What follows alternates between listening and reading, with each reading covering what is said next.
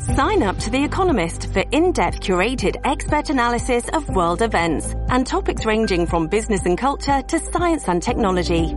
You'll get the weekly digital edition, online-only articles, curated newsletters on politics, the markets, science, culture and China, and full access to The Economist Podcast Plus. The Economist is independent journalism for independent thinking. Go to economist.com and get your first month free.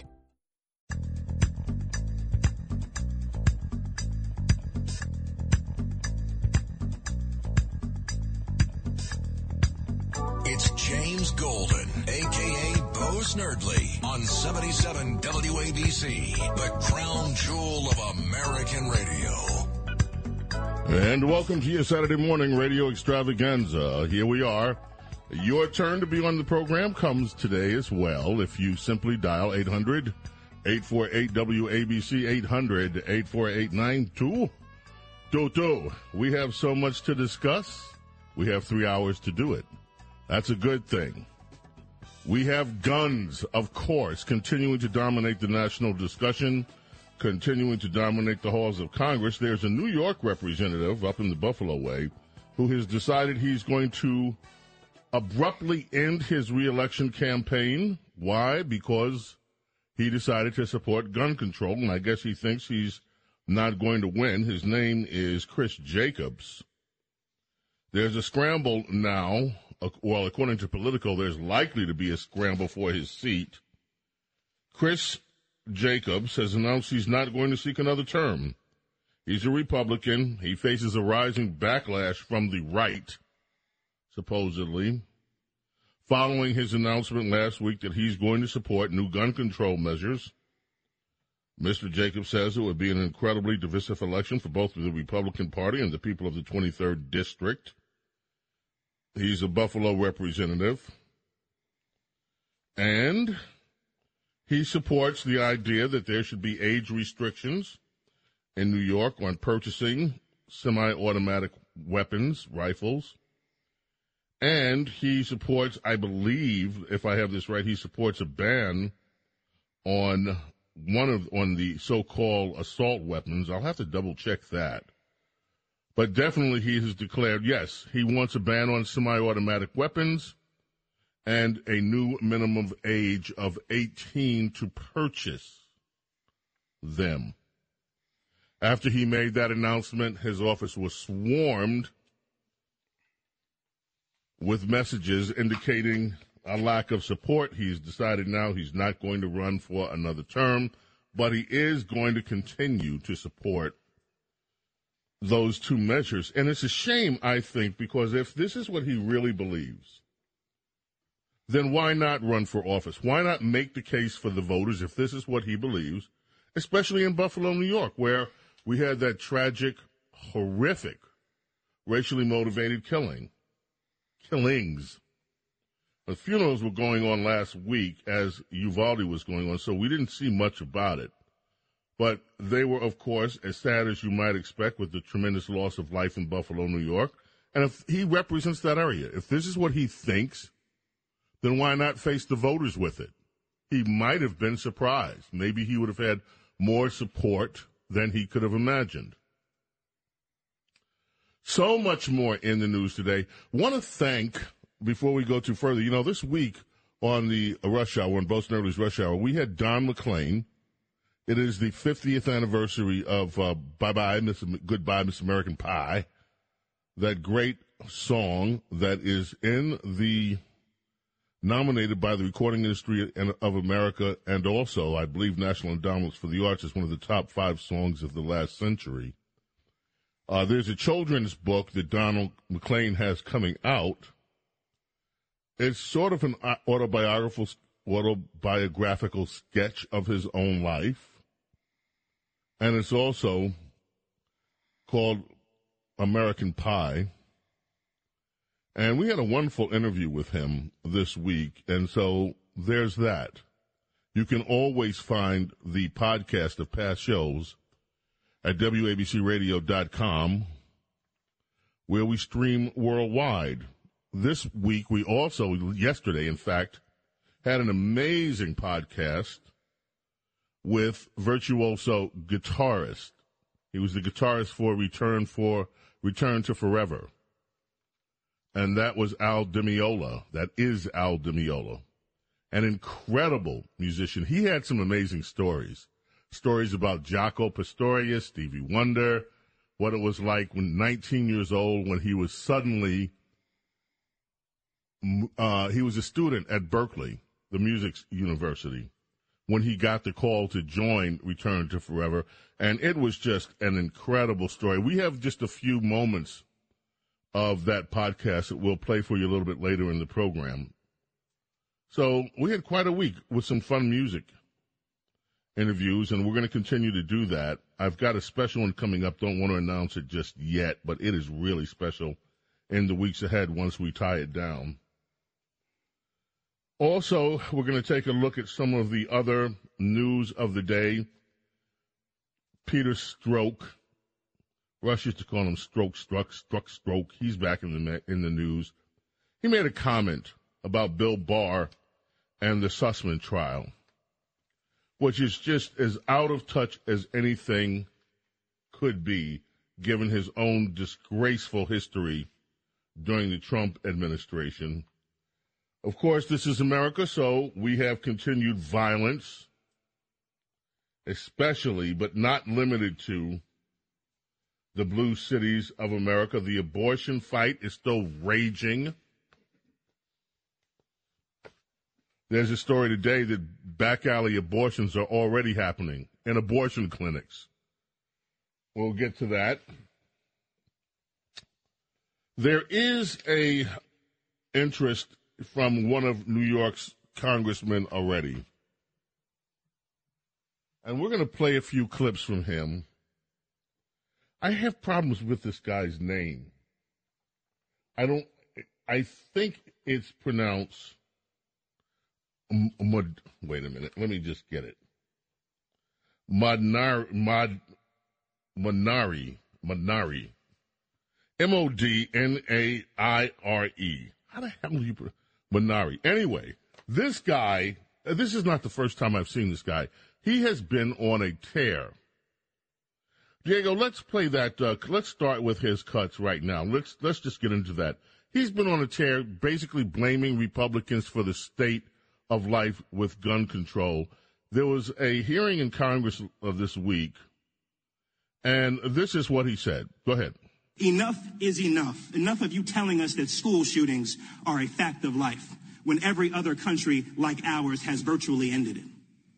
Enough of you blaming mental illness and then defunding mental health care in this country. Enough of your thoughts and prayers. Enough. Enough. He wasn't done. But do you hear the anger? This is a continued theme, by the way, from liberals all over the country. Enough of your thoughts and prayers. These people are so angry every time someone mentions that they are, when an incident of violence happens, that people around this country are praying for the victims, praying for their families. And Democrats and liberals are incensed that people actually pray for those who have been harmed. And you hear it all the time. You hear this seething anger. Magnari Jones wasn't finished. This is what else he said. Hit it. You will not stop us from advancing the Protecting Our Kids Act today. You will not stop us from passing it in the House next week, and you will not stop us there. If the filibuster obstructs us, we will abolish it. If the Supreme Court objects, we will expand it, and we will not rest until we have taken weapons of war out of circulation in our communities. Well, let us unpack that for a moment. Diego, you're going to have to play that again, because I want everyone to just hear exactly one more time what Mr. Democrat, Magnari Jones, New York. By the way, he is going to be up against Bill de Blasio for that new seat that was carved out by Democrats. You got 3 or 4 heavyweight Democrats that are all going for that. I think it's the 10th district in New York, and he's one of them. Hit that one more time. You will not stop us from advancing the Protecting Our Kids Act today. You will not stop us from passing it in the House next week, and you will not stop us there. If the filibuster obstructs us, we will abolish it. If the Supreme Court objects, we will expand it, and we will not rest until we have taken weapons of war out of circulation in our communities. Okay, you will not stop us. Who is he talking to? He's talking to Republicans. You are not going to stop us from passing this gun control measures that we want. All of this is your fault. You will not stop us if you filibuster it. We'll kill the filibuster. Okay, number one, please do. Every time Democrats raise this issue about getting rid of the filibuster, I say call their bluff. Let them take care of the filibuster, because so doing, they will regret it. Beginning next January, they will regret it. They'll be begging for a filibuster to come back. Okay, but number two, because they will have no more power. The filibuster is designed to make sure that in the Senate, it is not mob rule. It is not the Senate is so-called a deliberative body. They're supposed to debate. They're supposed to, if you remember this business, this is the saucer underneath the teacup. So when the hot tea falls into the saucer, it gets cooled down. There's moderation. There's not all this rush to legislation. This is what supposedly made the United States Senate the world's greatest deliberative body. And now Democrats want to make sure that they can just ramrod anything they want through it. But guess what? They're not going to be in power forever. And if you take away the filibuster, just like Harry Reid did, when Harry Reid was the Democrat majority leader, he unilaterally decided to get rid of the rule on the filibuster with regard to voting for judges. So he did it. And that rule, by the way, went all the way back to the time of Thomas Jefferson. They got rid of it. And what happened? That enabled Mitch McConnell, it enabled later Donald Trump to make sure that their nominees passed without the usual headaches of Democrat obstruction that the filibuster allowed. And then you had a lot of whining, moaning, gnashing of teeth because the filibuster was gone with that. So go ahead, Moneri, get rid of it. This next one that he said, and if it gets past the court, if the court doesn't go along with it, we'll stack the court. This is exactly what we've been saying liberals are. This is out of their own mouth. They don't care what the rules are.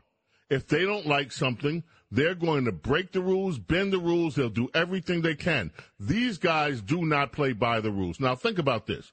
Ever since Roe versus Wade has been enacted, what have Republicans done? And conservative. They didn't like the law. The law was arbitrary in the first place. It was bad law. Even their heroine, Ruth Bader Ginsburg, said this was a really bad law. I'm paraphrasing her. Everybody that looks at the way that law was constructed understood that it was built out of whole cloth. There was no constitutional underpinning for it. And yet, what did Republicans do? For 50 years, they've been obeying the law but trying to get it changed through the process. Never once did conservatives or Republicans say, okay, we don't like the law, so we'll stack the court and just add judges until we can get what we want. No, we will live within the framework. Democrats have no such notion. If they don't like something, they're going to go all out, do everything they can, including bending the law, breaking the law, coming up with a new law so that they can get their way. Their way is all that matters on anything. Not whether it's right or wrong, not the long-term ramifications for society, but they have to have their way, and they'll do whatever it takes to get their way. And you hear that attitude with this congressman from New York. We have to take a break. We've got one more cut with him, and then Louis Gohmert responded to him. James Golden, a.k.a. Snerdley, we're coming back right after this. Entertaining and informative.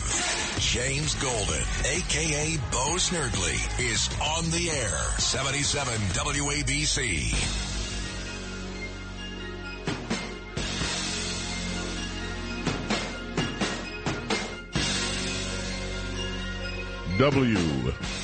WABC Talk Radio 77 in New York. Phil Collins and Philip Bailey bring us back.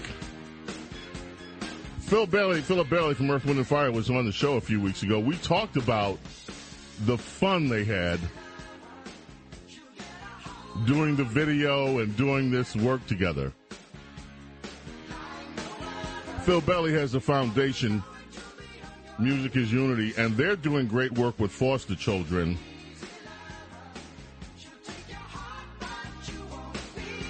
What an amazing, fun guy. Again, the phone number's 800-848-WABC, 800-848-9222. Later in the day, after we're done with our Saturday morning radio extravaganza, Larry Kudlow comes in. Let us get back to New York Congressman and flamethrower Madanari Jones.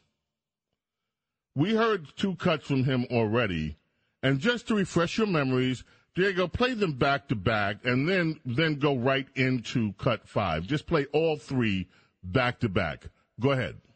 Enough is enough. Enough of you telling us that school shootings are a fact of life when every other country like ours has virtually ended it. Enough of you blaming mental illness and then defunding mental health care in this country. Enough of your thoughts and prayers. Enough. Enough. You will not stop us from advancing the Protecting Our Kids Act today. You will not stop us from passing it in the House next week, and you will not stop us there. If the filibuster obstructs us, we will abolish it. If the Supreme Court objects, we will expand it, and we will not rest until we have taken weapons of war out of circulation in our communities. Each and every day, we will do whatever it takes to end gun violence, whatever it takes. What we will do is not fail the children of this country the way that you have failed us, the generations of Columbine, Sandy Hook, Parkland, and Uvalde. I yield back, Madam Chair. Now, notice this finger pointing. You did this. You talk about mental health, and then you defunded. Who the hell is you? Democrats, once again, have the trifecta. They have the House of Representatives, they have the Senate, and they have Congress. The Democrat House is where all appropriations bills start, constitutionally mandated in the House of Representatives. That means the only people in charge of the money this time around have been who? Democrats. Obama had 8 years. The first 2 years were another trifecta. They had the House. They had the Senate. They had the White House. What money did they put into mental care while they were running around talking about all the gun violence? And Obama kept, we're better than this. We're better than this. I don't want to come out here again and have to say this. They didn't do a damn thing. They didn't pass anything. They talk, and then they get mad at people that pray.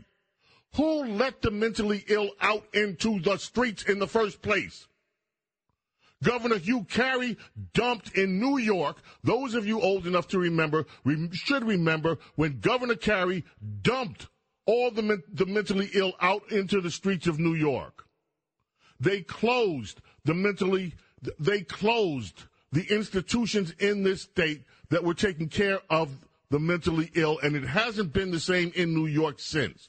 If you go through every single blue city in America run by Democrats, same story. The mentally ill are on the streets, and this clown has the audacity to sit and point his finger at Republicans who are not in these blue cities, who don't run these blue cities, for the mentally ill running around in blue cities, for the mentally ill running around shooting everybody up, For the people that commit crimes every week and then go into jail and they're mentally ill, they come right back and do it again? This is insanity on parade. This demagoguery that you get from the left. Every single week they come out with this crap.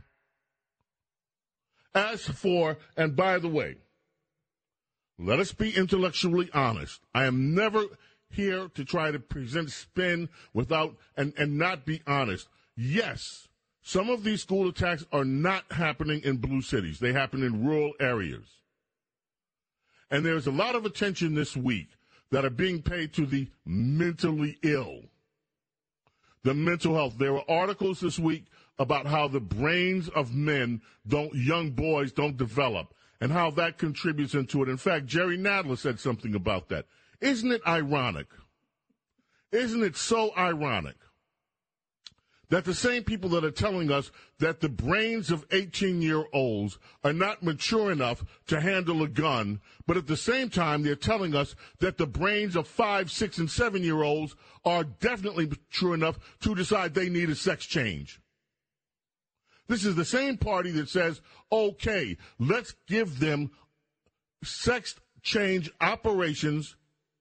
Let's give them puberty blockers at age 5, 6, 7, because they're mature enough to know that they're not a boy, or they're mature enough to know that they're not a girl. But these same people say to us, well, they're not 25 yet. They're not young. Their brains, they can't handle the idea. And you know what? There is something to be said about male maturity. And that has to be a discussion.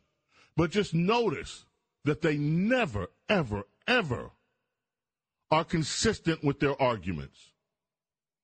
They can talk about the lack of maturity when it suits their fancy. But when it comes to this idea that young children should be given puberty blockers that are irreversible while they are minors, in some cases, while they're not even anywhere near puberty, all of a sudden, you hear not one peep of objection. You hear crickets. If you want to weigh in on this, please feel free. There's one other thing that we're going to tie the loop, and then we're going to move and start talking about reparations. We have a guest that California, the state that leads everything, has now come out with a study. And by the way, I did not do a knee jerk with this. My initial impulse was to say, oh, this is just California, and let's disregard this. But I read through some of the report, and I have to say, wow, it was a comprehensive report. Anyway, Audrey Pruitt will be here to discuss California reparations and other things like that. We have a full plate. We're going to talk about crypto in the next hour. You know, there's been a crypto crash, and Governor Hochul and the New York legislature have done something that I think is incredibly stupid. They have banned crypto mining in New York State. In other words, they're looking at the entire change in the crypto market, which is the biggest force, will be the biggest force in the economy since the internet. And they're saying New York is closed for business. Absolutely dumb. But a lot more to go, and we've got some fun, too. Hopefully we're going to hear a little bit of the podcast from Al DiMeola and some of the others a little bit later in the show. And, of course, your phone calls, 800-848-WABC, 848-9222. James Golden, a.k.a. Bo Snerdley. It is our Saturday morning radio extravaganza. Don't go away. This episode is brought to you by Shopify. Whether you're selling a little or a lot, Shopify helps you do your thing, however you cha-ching. From the launch your online shop stage, all the way to the we just hit 1 million orders stage. No matter what stage you're in, Shopify's there to help you grow. Sign up for a $1 per month trial period at shopify.com/special offer, all lowercase. That's shopify.com/special offer. Talk Radio 77 WABC. Bo knows politics. And so much more. A true connection to real New York on 77 WABC.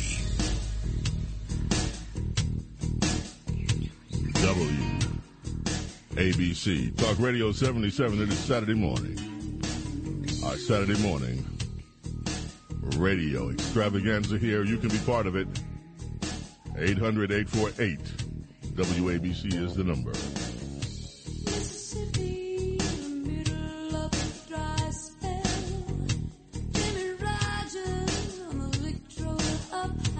Diego, who's this?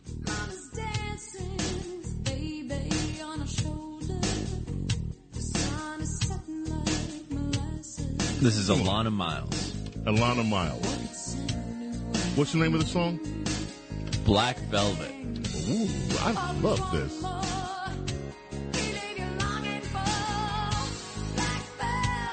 Diego's in the house rocking the music for us this morning. All right, so we heard from Congressman Montanari Jones waving his finger at everybody else, pointing at everybody else for the failures of liberalism as usual. Louis Gohmert was offended by the whole thing. Our friend Louis Gohmert, Congressman Louis Gohmert from Tyler, Texas. And this is how Louis responded. Hit it. I don't think that it's very effective for the children to have people on the other side of the aisle come in and accuse Republicans of being complicit in murder, and that we put our right to kill over others' right to live, to infer by rhetorical supposed questions, who are you here for? We must be here for the gunman, is an outrage. How dare you? You think we don't have hearts? It's just that when we look at the things that you're doing and you're trying to do to America, we've seen the carnage. I mean, for heaven's sake, let's take example. Democrats control the major cities that have the worst murder rates. That's right. Your ideas have been shown to get people killed. Are you here for the murderers in Chicago, in Philadelphia, in these other major cities, because you're wanting to do nationally what is being done by Democrats in those big cities? We care about people. We care about their lives. And lives have been so trivialized. We care deeply. How dare you? How dare you? You arrogant people attributing murder to those of us that want to do things to stop it. Because we've seen what your ideas do. They create more murder. Okay, let's look. Rochester, New York. These are cities that set the all-time high homicide rates in 2021. That was Louis. And what prompted that, in a longer speech, the same congressman did accuse Republicans of being complicit in the deaths. And who are you here for? You're here for the gun lobby? Who are you here for? Not for the children, blah, blah, blah. So Louis was reacting to the whole thing. And that is absolutely right. We have seen what their ideas do to people. We've seen it time and time again. And speaking of mental health, we have a call that I want to take right now from Hackensack, New Jersey. Mental health. Remember that? You people have done nothing but defund mental health. Louis, Hackensack, New Jersey, welcome. Boast Nerdy Saturday Radio Extravaganza. Good morning. Good. I've been trying. I've written letters to papers and Congress people, and to no avail. I wonder if you remember our former First Lady of New York City, Charlene McRae. Oh, yeah. Okay. Yeah, well, it seems that there's hundreds and hundreds of millions of dollars that are going unaccounted for. And she was in charge of it, and I think it was called Operation Thrive. And that was to help the mental people on the streets. Now, I would assume that 30-40% of this crime that's being committed is by mentally health afflicted people. Where is the money? And I'll never forget when the Post reporter pushed her for an answer, and it's on the front page of the Post. You can research the archives. Haters will always hate. That was her answer, and she strutted away. And in my opinion, the man who should have been mayor, Curtis Sliwa, promised the people, if elected, the first investigation will be her. You haven't heard boo about her. And you are absolutely right. And I've raised this issue any number of times. We're talking about tens of millions of dollars that was put under her control. There's been no audit of the money. No one knows how the money was spent. Nobody knows where the money disappeared to. We have seen no results in the city of New York for the number and for the money. And neither the local press, mainstream press, or the national press has questioned, where did these tens of millions of dollars go? And why has she not, and her husband, de Blasio, not been called into account for this money? It is an outrage. But, of course, this is what you get in liberal land. One outrage after another. And, of course, the money has disappeared.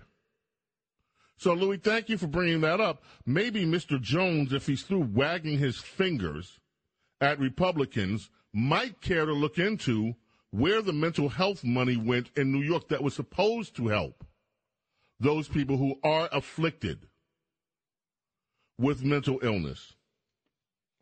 Thanks for the call. Now, I mentioned earlier, folks, we're going to shift gears here, that there was a study that was released in California this week about reparations. And this is going to become more important as the weeks and months go by, because what happens in California is typically the model for what liberals and progressives roll out for the rest of the country. Basically, what this report said was that the state had acted in ways harmful to African Americans. It had, for instance, segregated them into towns where there was higher levels of pollution. It had segregated them by state policy. And that the descendants of the people that were harmed by the states should be paid out. I could think of no better person to ask about this than the CEO of the African American Education Alliance and the CEO of New Journey. Full disclosure, it is a political action committee that yours truly founded a number of years ago. Autry Pruitt. Autry has written a book about Donald Trump. He wrote that back in 2015, I believe. He is also a successful businessman in the real estate area and other areas. Autry, welcome, Bosun Early's Saturday morning radio extravaganza. How are you? I'm doing well. So glad to be with you early this morning. It is early on the East Coast. So glad to be here. It is. Now, California, let's first a minute talk about this gun violence in almost every single black neighborhood and blue city and Hispanic black neighborhoods predominantly in the country. Why is it so hard for the Democrats to come to grips with the violence that is occurring in blue city after blue city? Because it's black folks getting shot. That's why. If Hillary Clinton's kids were getting shot, right? If I don't want to get anybody in trouble on the radio today. If white liberals' kids were getting shot up every day, Democrats would care. But Democrats have proven over and over again since the founding of the country, Democrats have proven that they do not care about black lives unless they can make some money from them. Just ask BLM. They just don't care. Ask 68 million babies aborted. Nowhere. They're gone.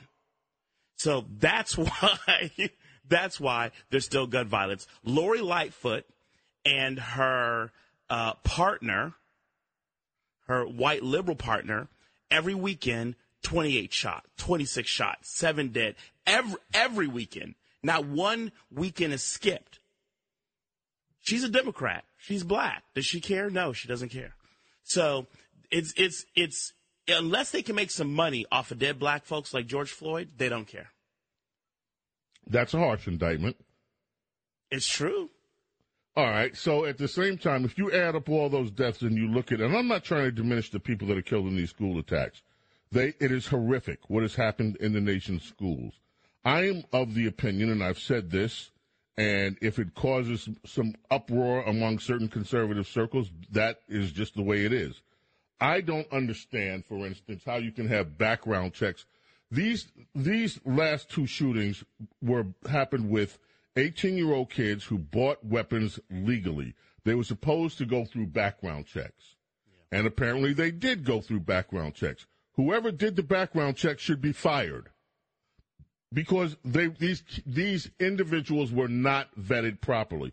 So I maintain that the only point that I will agree somewhat with Democrats, when Democrats call for common sense gun control, the biggest problem is that Democrats, to me, don't have common sense. And so and I'm serious, I don't mean that to be snarky or mean. Common sense means there is a commonality of thought. There is something in common. There is a common sense that most of us can agree upon. But when you always examine what Democrats put up for legislation, over half the country cannot agree with it because it is so radical. So that is not common sense. They have their own sense about what should happen, but it's not common sense. There's two forms of background checks. There's the formal form of background checks, but Democrats don't want the second form of background checks. The second form of background checks is saying, I'm sorry, kid, but you wearing black every day, you sitting in the corner by yourself is not an exercise of your truth. You're a little bit weird, it's a little bit odd, and we need to have somebody go to your house and talk to you. So the problem is all these kids have something in common. They're oddballs and they're weirds, and you have a whole entire party that says it's okay to be oddball. Draw stuff on your face, have 18 holes in your face, get in the corner, wear black. Don't mess with them. Know their truth. Let them be in a black trench coat. And then when they shoot at the school, you act surprised. The first background check is, hey, this kid is a little bit strange. Can someone go talk to this sucker and see if he's going to shoot us tomorrow? Think about that. Every single one of these kids, after the interview, they say, yeah, this kid was a little bit odd. He was a little bit weird. And I can guarantee you, what did the liberals say? Leave him alone. Let him own his truth. Let him be himself. Don't try to push your agenda on him. Don't try to push your morals on him. I'm sorry. Guess what? You have purple hair. You're crazy. You're wearing a black. You have a bullhorn through your nose. I'm going to call you weird and make sure you're not going to shoot up my kid tomorrow. That's the first background check. Then you can get to the FBI for the second. WABC Talk Radio 77. Archie Pruitt with James Golden on the Saturday morning radio extravaganza. We're coming back right after this. Talk Radio 77 WABC. Entertaining and informative. James Golden, a.k.a. Bo Snerdley, is on the air. 77 WABC.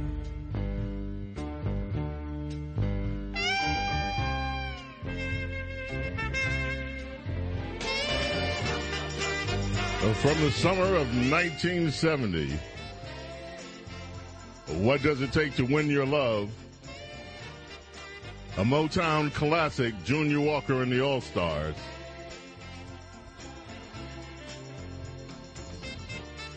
One of my favorites, and especially apropos this morning,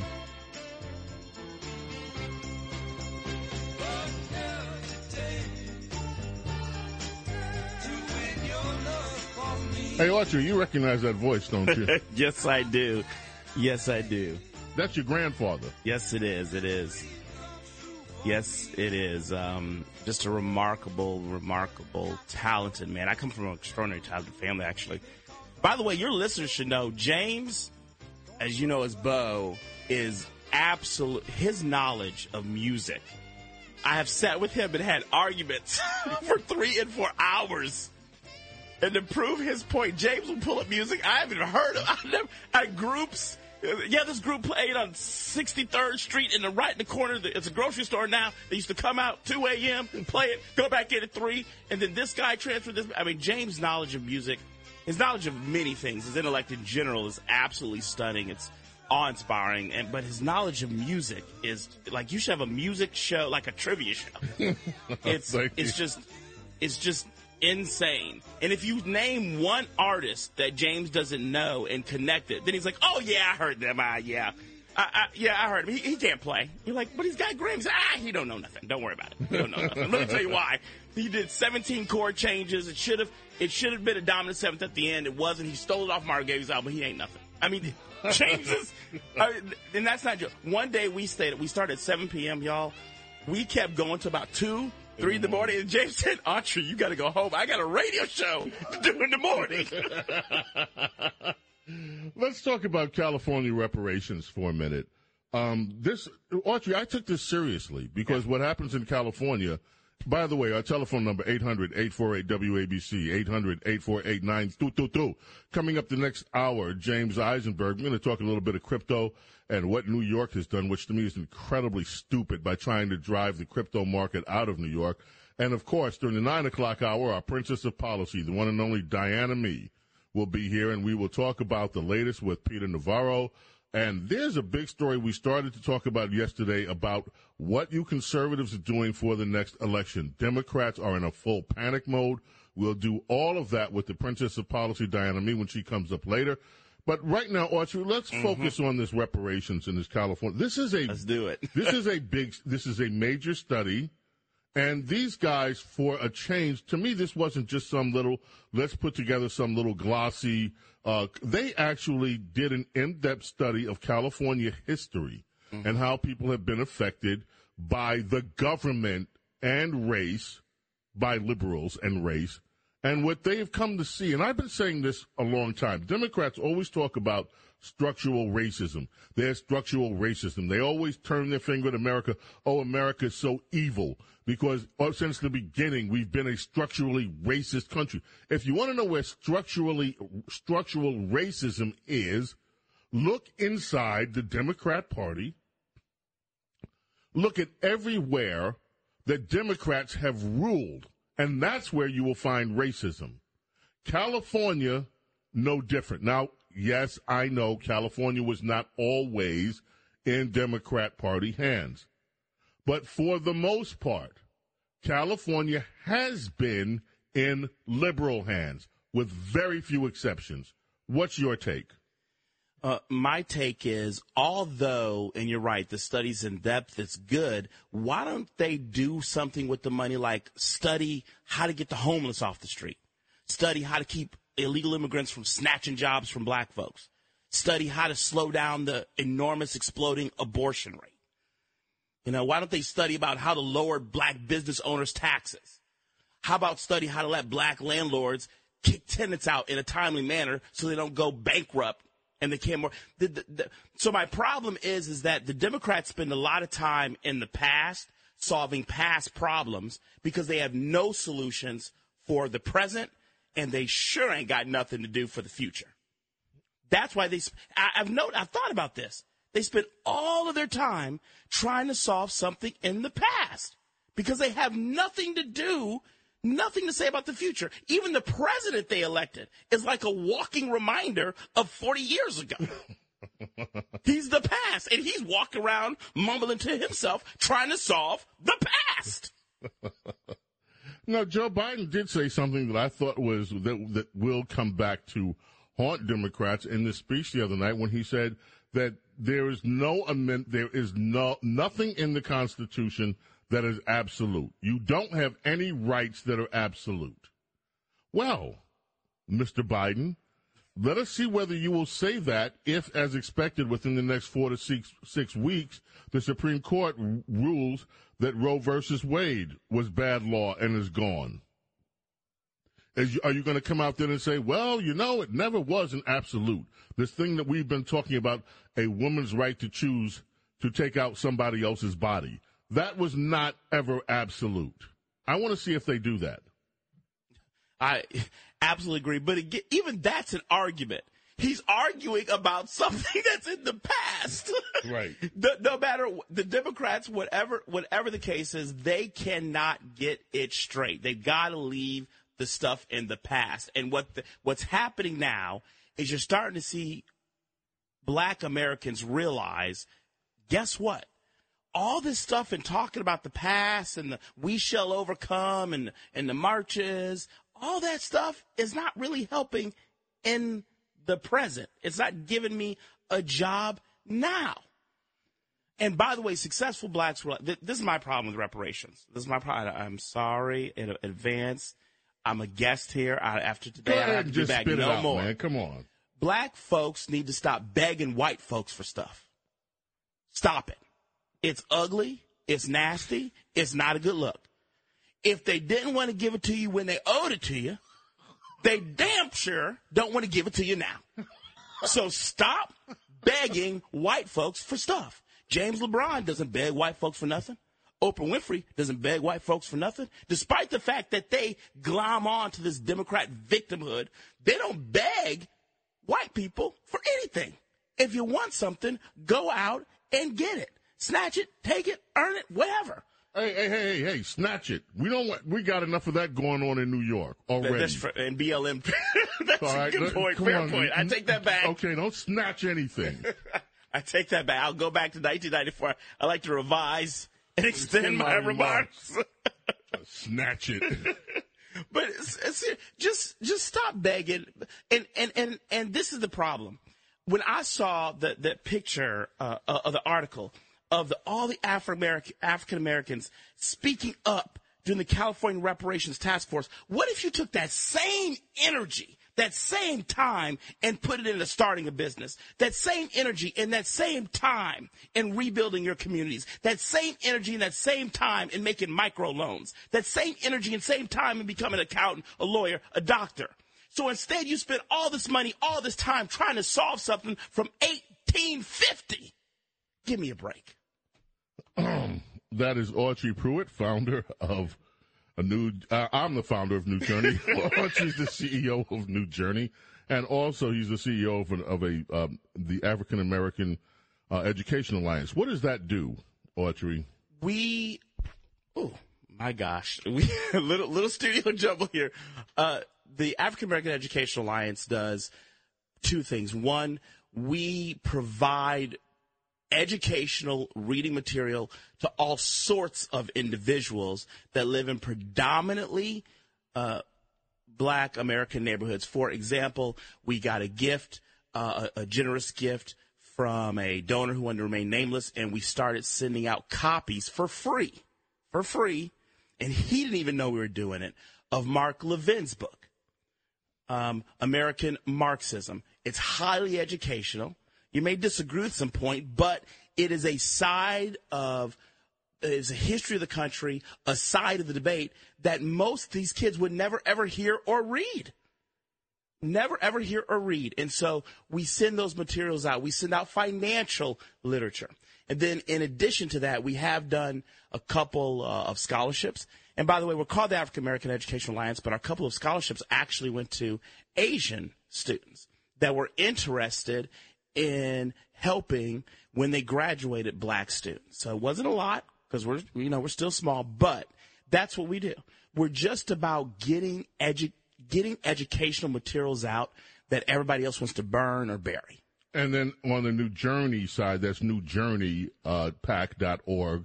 And that's where people can reach you through, right? newjourneypack.org. That's correct. info@newjourneypack.org.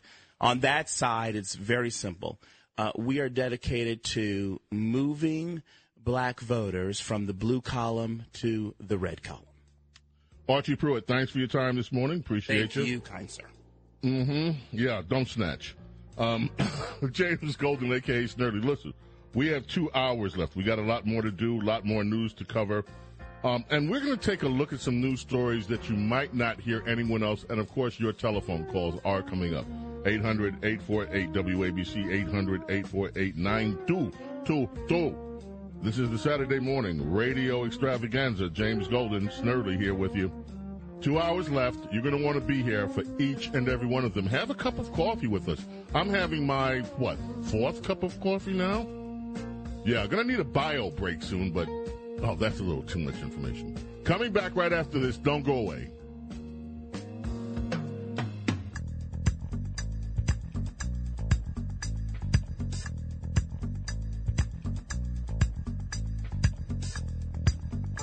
It's James Golden, a.k.a. Bo Snerdley, on 77 WABC, the crown jewel of American radio. Our number duo. Here we are. It's Saturday morning. Welcome to your Saturday morning radio extravaganza. James Golden, a.k.a. Bo Snerdley, here with you each and every Saturday. 7 a.m., 10 a.m. After us, Larry Kudlow steps in, one of the great economists in our country. You know, I had a talk the other day with some friends of mine. One of them, it was a guy I met. He's a heavy real estate guy. And he went on and how Dr. Sowell, Thomas Sowell, he was a big fan of Dr. Thomas Sowell.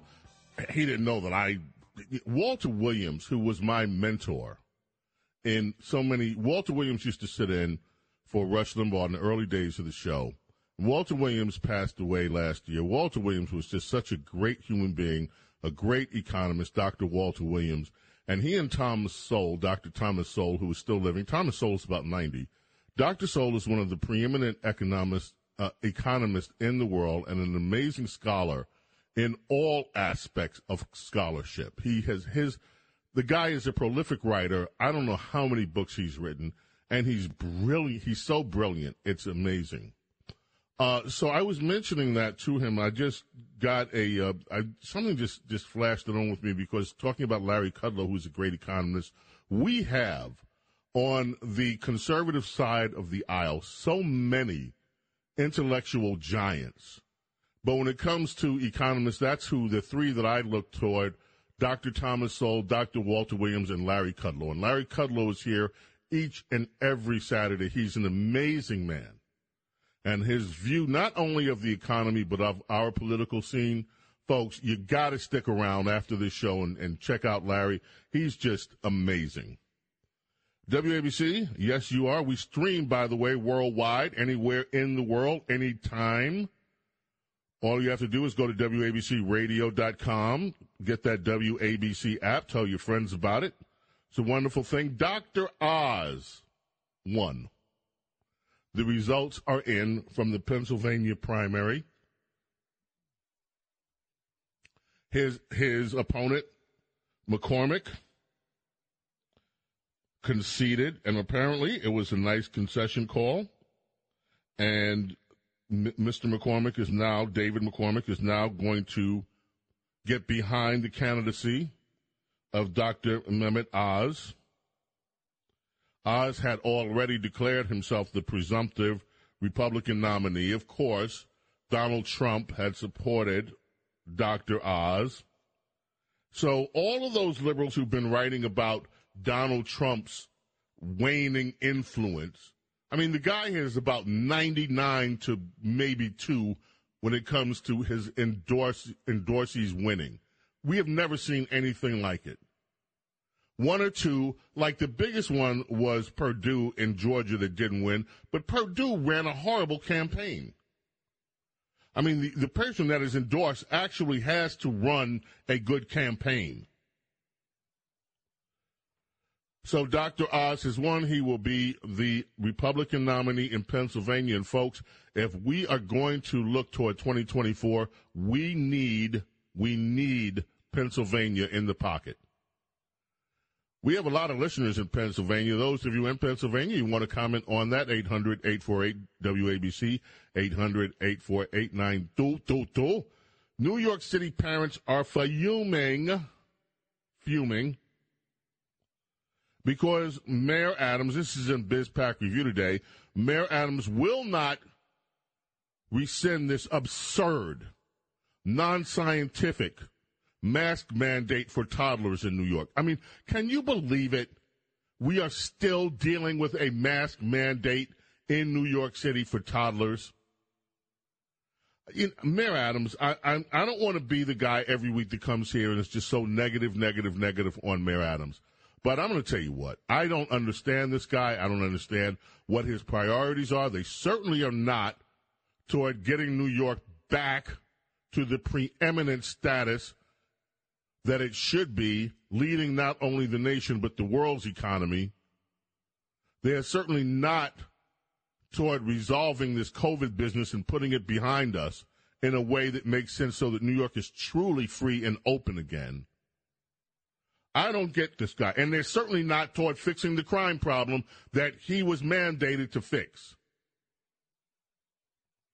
If you look around, there are so many stories. Every week I could come in here and just spend an hour on the violence that is taking place in New York, on the lawlessness that is taking place in New York. I don't want to do it every day. I read these stories every day, and some of them are sickening. And it's not just New York. It's around the country. Around the country in Michigan, 2 Republicans have now exhausted their appeals. They're not going to be on the ballot for the governor's race. You know what happened to them? Perry Johnson, Michael Markey? Forged signatures. Now, they're not accused of forging the signatures. The people that went out and gathered signatures for them ran scams on them and submitted phony signatures, left them short of the 15,000 threshold. And the state Supreme Court says, no, you 2 Republicans, you're not going to be on the ballot. And I just think it's amazing that election law always, like every other law in America apparently, applies only to Republicans. When Democrats have a problem with election law, what happens? The judges say, oh, that's okay. That's okay. The right to vote is more important. Look at what they did in Pennsylvania. They had mail-in ballot laws in the last presidential election. The court just said, COVID, the laws don't matter, let's change them, while the contest was still going on. And that is acceptable. And it happens time and time and time again. In fact, Louis Gohmert, we heard a great quote from him going back at these House Democrats with their horrible rhetoric around the shootings that have taken place in this country. But Louis had another comment I read in the news about how Republicans are the only ones that the law applies to. You can lie to Congress if you're a Democrat. You cannot lie to Congress if you're a Republican. You can lie to the FBI if you're a Democrat, like Sussman, but you can't lie to Congress if you're a Republican. That it is a 2-tier justice system in the United States. And I got to tell you, that is where we're headed, and unless that gets resolved, where there is one standard of justice that goes across political parties, we are headed down a bad path with that.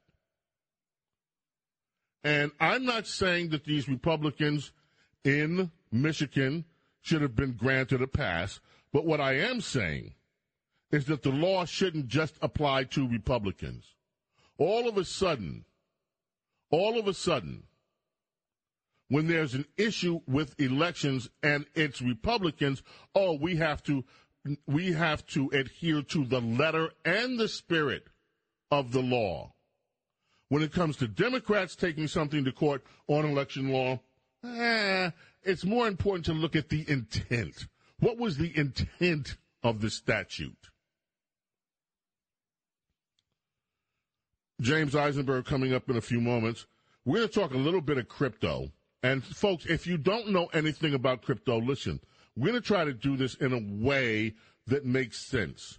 James Eisenberg is the CEO of Interblock Capital, and they deal with crypto and other things every day. He is a veteran of the internet, I guess, buildup. He was back there in the early days of the internet with Netscape. He understands this market better than anybody else I know. And we're going to talk about something that happened in New York. The New York State Legislature has told crypto miners, no, you can't do business in New York because we're concerned about fossil fuel. In other words, they bent over and grabbed the ankles for the environmentalists earlier this week. I want to talk with him about that. Also, for those of you that really want an understanding of what crypto is, you see a lot of stories about how people have been scammed with crypto. That's true, but that's not the full story. There are a lot of people now and companies like Fidelity that are in the crypto. If you want to just get a brief education, we'll do that in a few minutes. And then later on today,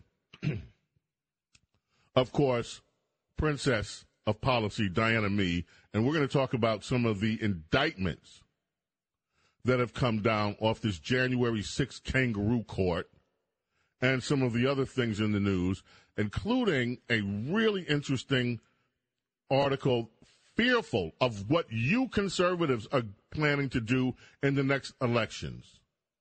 Many of you are actually planning to go to the polls and become poll watchers, and Democrats and liberals are beside themselves. And they're blaming Trump for what they think is going to be the collapse of our society because Republicans, imagine that, are going to go to the polls. So we've got a lot more of that, and there's so many other news stories. Wow. West Virginia. There was a shootout, one deputy dead. Of course, you're not going to hear too much about this because it's a law enforcement officer. Another injured.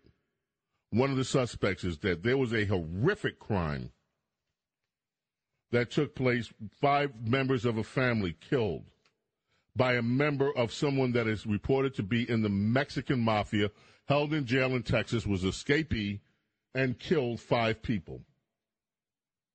And my question is, how is a member, one of the things I kept looking for, was he in the country legally? Don't know. Out of Missouri, 2 teenagers showed up to fight a 16-year-old girl at her home. The mom answered the door. The daughters, there were 2 daughters, they woke up the mother. This happened really late at night. So the mother goes to the door, answers the door. The girls say they want the 16-year-old. This is a group of girls. They demand that the 16-year-old daughter come out so they could beat her butt. The mother's like, are you crazy? She's not coming out. So what did this group of 2 teenage girls do? These 2 teenage girls, what did they do? The 2 teenage girls grabbed the mother. Well, either she's coming out or we're coming in. They punched the mother. They ended up beating the mother. And it was just insanity. They used a cane on the mother as well. This is what teenagers. Come out. I want to beat up your daughter. No. Okay, we'll beat you up instead. Folks, there is insanity that is widespread in this country. There are other stories. There's one I have to get through a little bit later. I'm debating whether I can even do it because I don't know whether I'll be able to contain my emotions. James Golden, a.k.a. Snerdley. Saturday morning, radio extravaganza. I see your calls. We're going to start taking calls really soon. Be a little bit more patient and don't go anywhere. And those of you that still want to be part of the program, if the numbers are busy, you can try us a little bit later. 800-848-WABC is that number to call. James Golden, a.k.a. Bo Snerdley. We're coming back right after this. Talk Radio 77. WABC. Now, here's the soul of excellence, James Golden, a.k.a. Bo Snerdley, on 77 WABC.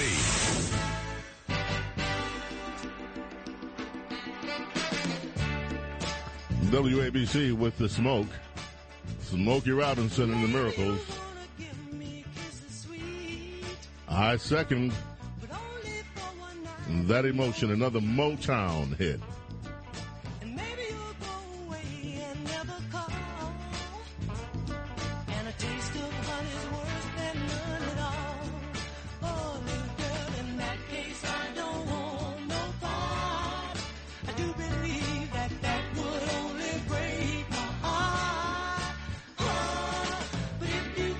There is a Smokey Robinson album that is pretty amazing. It is the last performance that Smokey did with the Miracles before he went solo. It's a recap of their entire career. It was recorded, I believe, in the Washington, D.C. area back in 1972. If you can get that album, if you're a Smokey fan and you haven't heard that album, it is so good. Smokey's voice is incredible, and he has his talent on full display live. You can rarely hear a singer that can pull it off live even better than they do in the studio. Smokey Robinson was one of them. Just amazing. And also responsible for so many hits with Motown. He was songwriter. In fact, like the Temptations, My Girl, that's a Smokey Robinson song. And you can go down the list. He had so many hits for other artists. And was vice president of Motown with Berry Gordy. What an amazing talent. Smokey Robinson. This year has to mark, I think, close to, maybe 50. He's maybe past 50 years in the business. Amazing talent. James Golden, we have with us James Eisenberg, who's the co-host of a remarkable podcast called The Future Is Now, dealing with all things crypto, blockchain, the coming world. James, thank you for joining us this morning. Good morning, bro. Good to be here. Thank you so much. The podcast that we do together, James, has certainly enlightened me as to this world of cryptocurrency and blockchain. I, like many people, total novice coming in. Your background, of course, coming from the internet, coming from the financial world, you are just so well suited to understand this. So my first question to you, before we get into the specifics of what New York did this week, New York legislators, is this. We have lots of people listening this morning, probably, that don't know a thing about crypto other than they read this crypto stuff. They don't understand it. They don't understand how it works, what it is. Can you give people a brief overview of the importance of what is happening now with crypto and what it is? Sure. So probably what most people know about crypto is Bitcoin. And Bitcoin is an application that sits on top of this new technology called blockchain. And to really get this, you have to go back to the 90s and think about the Internet, because no one really knew anything about the Internet. I was out at Netscape in the mid-'90s, and I was telling all my friends back in New York, you got to get involved with this thing. It's called the Internet. And they thought I was crazy. And they said, no one's ever going to put a credit card online, and people aren't going to send mail to people and their personal thoughts on in this computer stuff. And they were afraid of it. There was a lot of unknowns, and it was kind of complex for someone who wasn't really around computers a lot. So fast forward, 25 years, and it's a part of our everyday life. You can't even think about going out of the house without your phone. You're on the Internet constantly. Blockchain technology is the next upgrade. So there was the Internet in the 90s, and that grew into what we all used to say are Facebook and Twitter and Instagram, Snapchat. And now we're going to blockchain. And blockchain is an entirely new technology that makes use of the Internet, which came before it, but is going to open up so many new jobs and so many new careers and so much wealth for people, just like the Internet did. So this is really a time where we want to be embracing this new technology. Now, to understand what the key differences is between the old web, let's call it Web 1 and 2. This is when we're just starting out. And if anyone remembers back to the 90s, websites were just kind of like billboards. We would just go there and we'd get information. And that by itself was pretty cool. It was like a magazine online. And then we had Web 2 come, and that was more about social media, two-way interactions, blogging. This is when all this stuff took off. And what happened over the next 10 years or so, from like 2000 to 2010, is the social media companies became extraordinarily powerful because they were the owners of all this information about us. They knew who our friends were, where we go for dinner, what our most personal, intimate thoughts about life, and they mined this data and sold it to advertisers, made a fortune, created trillions of dollars of market wealth, and most of that wealth resides in the hands of a relatively few number of shareholders. Meanwhile, the users that created all this data and all this information, these videos and these photos, they didn't really get paid anything. In some cases, they get paid very small percentages. Now, the reason is because these centralized companies own all this information. In Web3, which is what we're going to call this new blockchain world, the information is owned by us. This is a huge shift.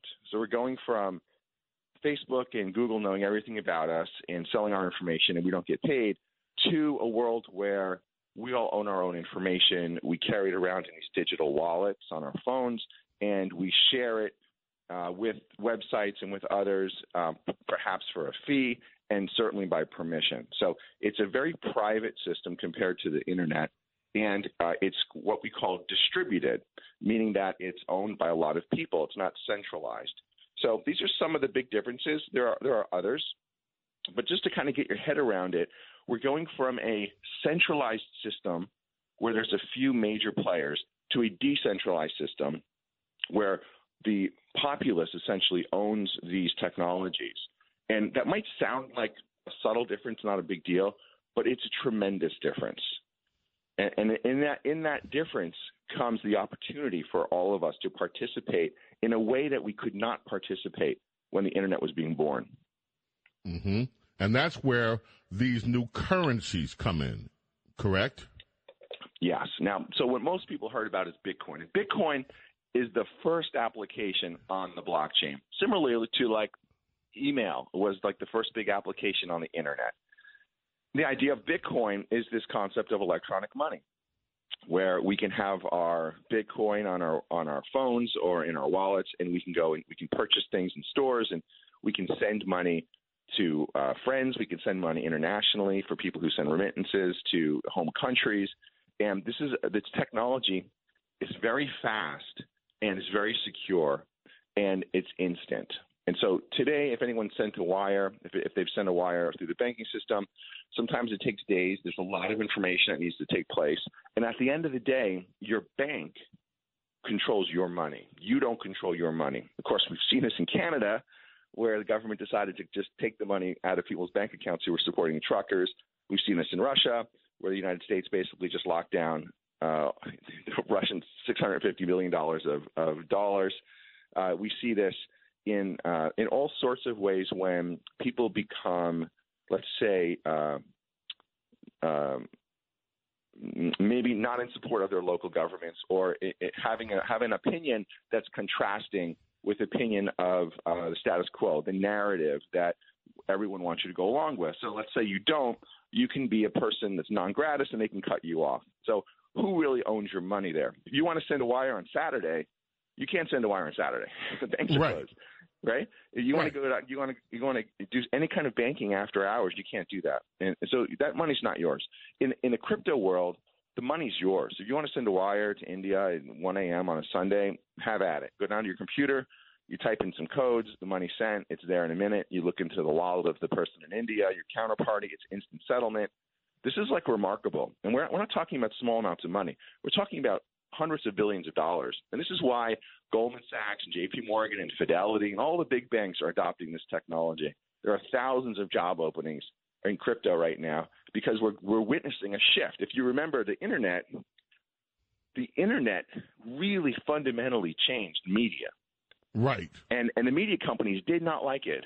They didn't like it at all. Jack Welch famously said, I don't know how to compete here because I'm trading my analog dollars for digital dimes. And it was a new model. And then here comes Craig, guy in San Francisco with 18 friends. They basically put the newspaper business out of business by innovating a better model for classified ads, which is like sort of the lifeblood of newspapers. We're seeing this happening now with blockchain.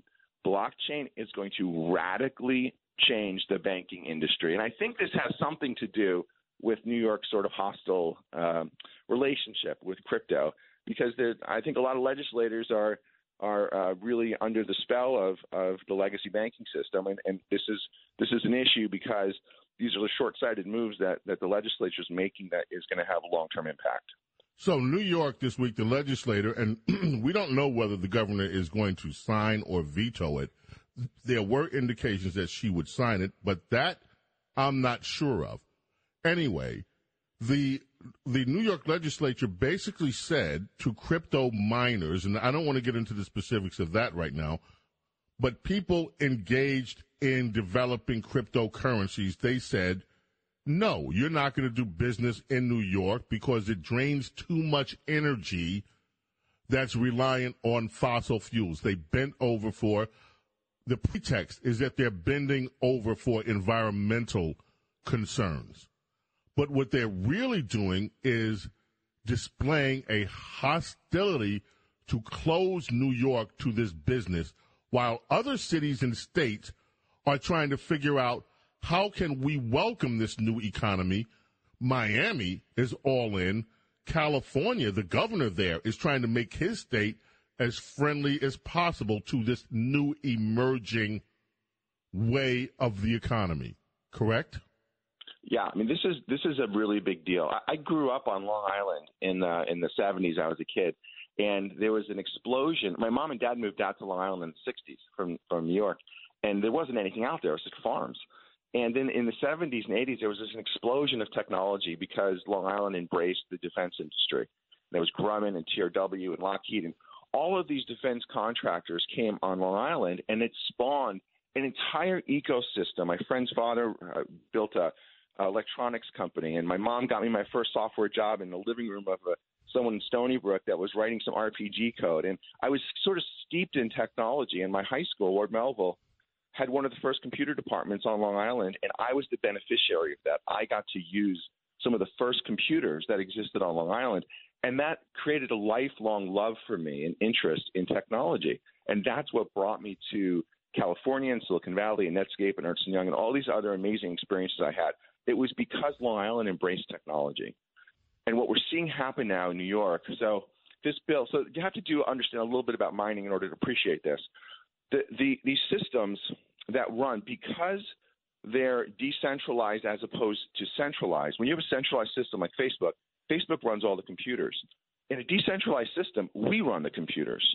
And so there are these miners, which can be as simple as someone's laptop to very complex giant data centers that run these networks. And these networks being run by the different computers is how the network gets secured. And the security systems on these networks are better than what exists today, right? And I can tell you that with certainty because Bitcoin's network is worth something like $800 billion. It's been open sourced since 2009.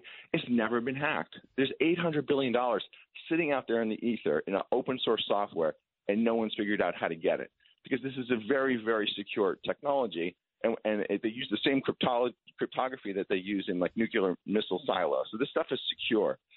Okay, so these miners, they use a lot of power, and this is the issue, right? So there are different ways to secure a network. And this particular way with all these decentralized computer systems, this is called proof of work, if you ever see that, POW. And then there's another type called proof of stake, which we won't talk about, but essentially that is uses much less electricity. So this proof of work, this happens to be the system of Bitcoin, which is the largest blockchain. Mm-hmm. So this is sort of a target right at Bitcoin and a target right at this consensus model called proof of work.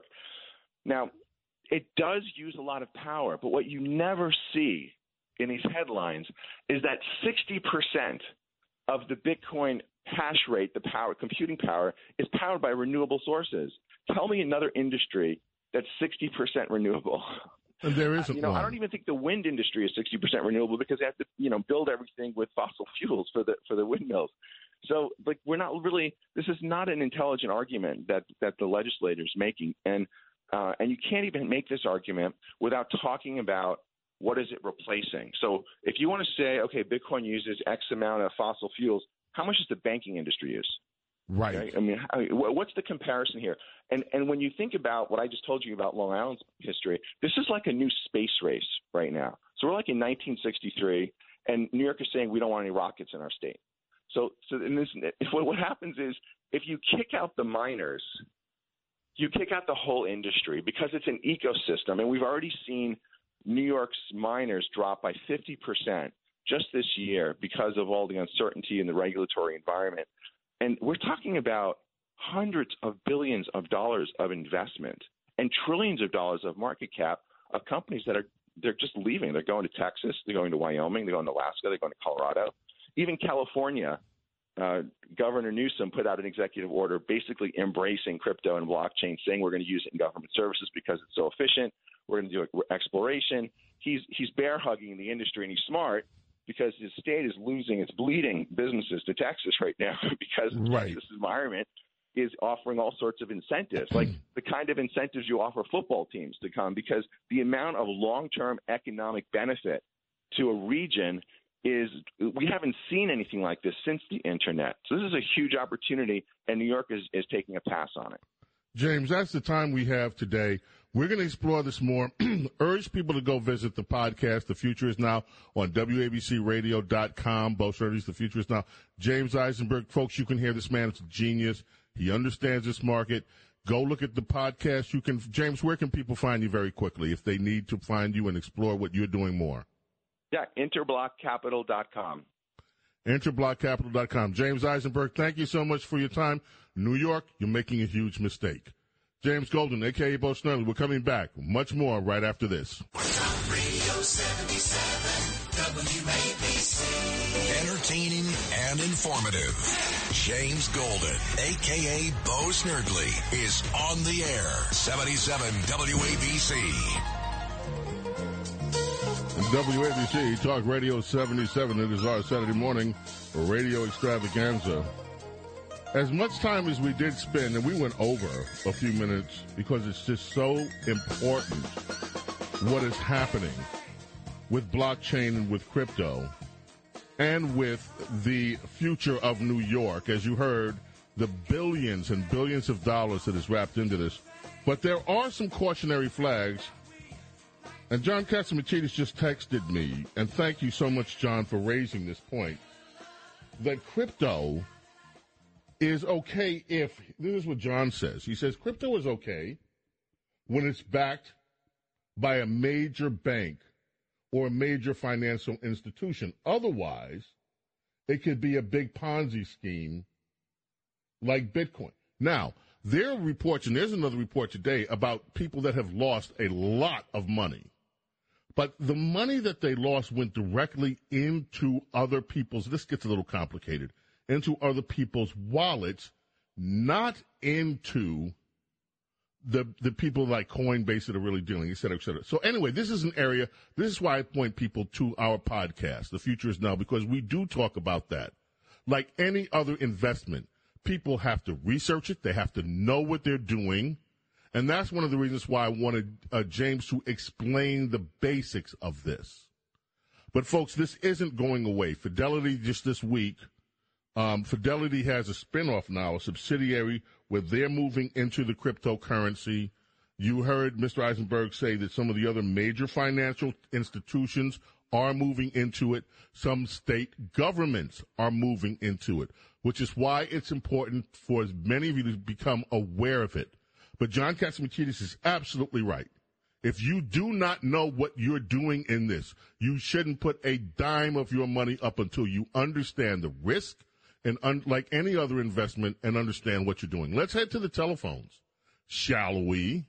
Let us start with Barbara in Babylon. Thank you for waiting. Thank you for holding. You've been waiting a while. I wanted to get to you. Barbara, what's on your mind this morning? Hi, good morning, James. And to change the subject, I'm a former New York teacher, an oddball, because I'm not a liberal, and so many of us teachers are. I worked with students who were at risk, severely at risk, so much so that they couldn't be serviced in their home school districts. So I thought to myself, after this shooting, this school shooting, as a teacher, what to do. I didn't know, and I don't know what to do if I find a student who I think is really, really at risk. A student like your guest, who's brilliant, had said that, this fellow in Uvalde, I heard one time they said that he cut his face.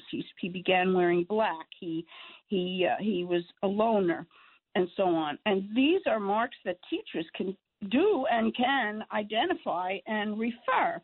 So there are people designated in each school for child abuse, but not for red flagging and following through on a red flag. Now, Lloyd Alexander, many years ago, in 2018, sponsored the School Safety and Mental Health Services Improvement Act that obviously didn't pass. Tim Scott and a bunch of other senators, I believe, have picked this up. There is a disconnect. They picked it up, but guess what? But I'm sorry to interrupt, hon. But they picked it up, but guess who stopped it? New York Senator Chuck Schumer stopped it dead in its tracks. That's one thing I'm so ashamed of, being a New Yorker with Chuck Schumer as my representative, and I hope that they recognize the importance of this and follow through on something. With Tim Scott's a person I think would follow through. There's the best practices clearinghouse that I believe has to do with the actual plant, the buildings, okay, and that's federal. The extreme risk protection order. These things are there, but I was never trained in these as a teacher. Teachers need more training on how to deal with this, how to recognize it, how to stem it before it happens. And there has to be some coordination.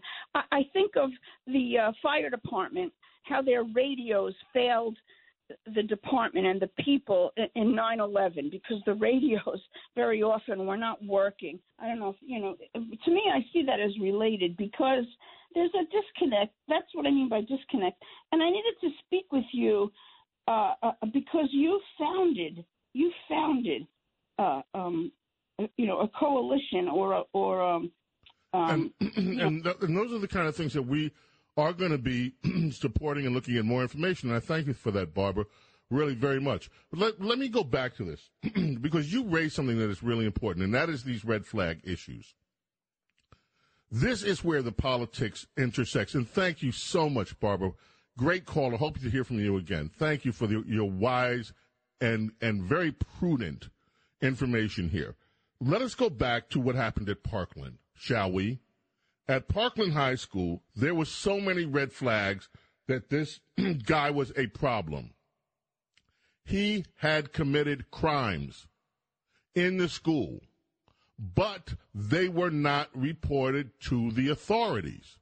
They were not reported to the authorities because of, and I'm not just saying this because trying to blame Obama for something, but because this is true. The Obama administration's Department of Education said they wanted to stop what they called a school-to-prison pipeline. So, because it was racially unfair, because black kids were getting harmed by it more. And so what they did, they stopped reporting certain crimes to the local police and instead tried to have the school interdict. The guidance counselors take over when certain acts happen. And as a result, the police had no idea this kid was so troubled. And that was one of the reasons he was able to pass a background check and buy a weapon. And those kind of policies in schools have to be addressed. Not only do the teachers need to know, and the administrators, who the bad actors are, but the police, law enforcement, and anybody responsible for background checks need to understand who the bad actors are in these schools early. If we're going to ever successfully wrap our arms around this violence in schools, we have to know who the bad actors are. And we cannot have politically correct policies blocking the proper authorities from getting that information. James Golden, a.k.a. Bo Snerdley. Saturday morning, Radio Extravaganza back. More of your calls, more news right after this. Bo knows politics and so much more. A true connection to real New York on 77 WABC.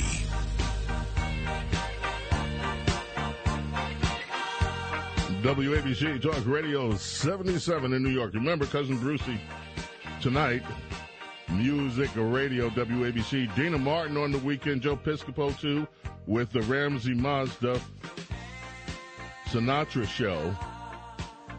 And if you're a Sinatra fan like me, I mean, who doesn't love Frank Sinatra?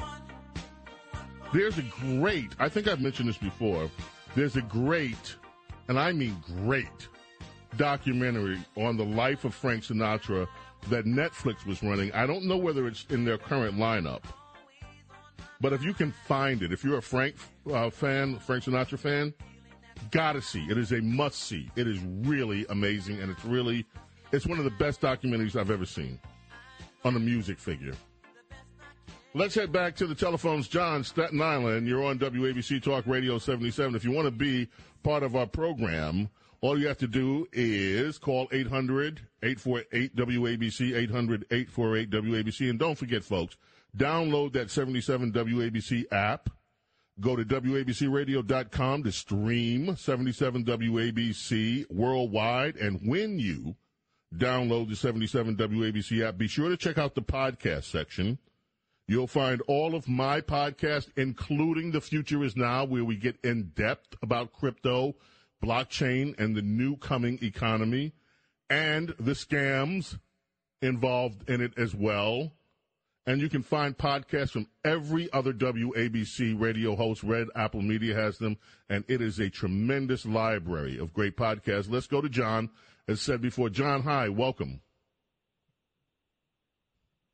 Hello, John. Well, moving on to Richie in the Bronx. Welcome, Richie, WABC Talk Radio 77. You're on with James Golden, a.k.a. Bo Snerdley. How are you? Fine, thank you. Good morning, Mr. Snerdley. Good morning. Gun control presents a paradox. It gives to one of the entities that the Second Amendment was designed to provide protection against, the domestic government, the power to deny us the right to keep and bear arms. That's an interesting point of view. From the beginning of our country, there's been a tug of war on what Joe Biden, I guess, would call whether the Constitution is, quote unquote, absolute. Now, there have been laws, which is why, by the way, we have a Supreme Court, when there's a conflict with what people believe are the constitutional parameters. There have been laws in the past that have limited what weapons people could buy. If you remember, during the gangster era, the era where you have, what was that movie Johnny Depp was in? John Dillinger, Public Enemy No. 1, that was the name of it. There were Tommy guns. And these Tommy guns, the first machine guns, I mean, you talk about being able to just unload a lot of rounds in seconds. They were banned. They're still banned. You're not allowed to buy Tommy guns and use them. And so part of me, to be totally candid with you, part of me says, okay, that actually was a good law. But what you hear liberals doing now, everything that they don't like, they claim it is an assault weapon. That's the catchphrase. And if you notice the style, what is happening right now in news reporting, reporters are not saying an AR-15. They are saying it is an AR-15 style weapon. So then anything in that style should be banned. And you know what's happened as a result of that? The number of AR-15 style weapons the sale is going out of the roof. Because people are now concerned that if the Democrats do get their way, and if they're able to pass gun control, they won't be able to buy a weapon of their choice. Now, one of the things that is never talked about by Democrats, and I'm going to continue to talk about it, is this. It wasn't long ago in America that American children and young adults, rather than say children, used to take their guns with them to school, They used to have racks on the back of their car in places where, in rural areas, they take their guns to school, leave them outside on their gun racks, or put them in their locker at school. And after school, they used to go out and hunt. There were no concerns that these kids would turn to be mad actors and go through blasting students and teachers. Why? Because there was a common moral compass that operated in this country. And these mass shootings were unheard of. In fact, if you remember, at the time of the St. Valentine's Day Massacre, it was such a shocking story across America because these kind of mass shootings, even among criminals, didn't happen. Now, what we are told is that there are over 200 mass shootings a year. So far this year. What has changed in America so dramatically? One of the first things that I can point to is that there isn't the same regard for the sanctity of life. And I think that there's not even an argument about that. And how can there be the same respect for the sanctity of life when you have a wholesale genocide that is happening inside Planned Parenthood clinics all around America? When you also have a culture that supports gangsterism, when you have a culture that supports criminals, where criminals are looked up to. And forgive me for once again pointing this out. Those of you who listen to the show regularly, I do not ever want to sound like a broken record and over again, but we can never move from this place in America until we get hold of a culture that says the street life is okay, that the street life is glorified. And if you don't know what the street life is, it's the life of thuggery. It's the life of drugs and free sex everywhere. Drugs, sex, bling, pimping, hoeing. And all this is, quote unquote, the life. And going to jail isn't looked at as something bad. It's just your rite of passage into becoming a better criminal. We cannot continue to exist while one entire segment of our population, and it is a huge segment, promotes immorality on such a wholesale level. James, you can be a Johnny Good two shoes, a goody two shoes. No, there is a right and a wrong. And when America forgets that there is a right or a wrong, America is in trouble. When young children grow up without realizing that taking someone's life, that taking life is a serious matter, there are problems. Look, these first-person shooter games, I say to people, why aren't you talking about these first-person shooter games? Have you ever seen teenage kids addicted to these things? It's scary. And these first-person shooter gangs are very vivid. We have an entire culture. It's in the music. It's in the video games. It's in the print media, in certain cases, that has adopted this street life as a way of life in America. And before we can heal ourselves as a nation, the street life has to be eradicated. It has to be looked again with people saying, no, this is not a direction for anybody to go in. That will deal with some of the violence in the cities. As for the specifics of some of the school violence, we know what some of the signs are.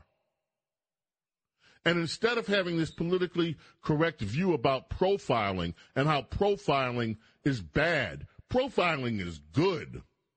Profiling means you have warning signs that you can take advantage of to avert future disasters and to help people who need help. There are serious profiles with these shooters. We know what some of the signs are. Autry was talking about that when he was with us in the first hour. When these kids present themselves as being a problem, there needs to be interdiction early. Early. Not just, oh, he's a little weird. He's weird. Oh, he's too quiet. Oh, he might be one of those, but we don't know. We shouldn't say anything to him. We know who some of these problem kids are. We have another full hour to go. In the next hour, Princess of Policy, Diana Mead, joins us.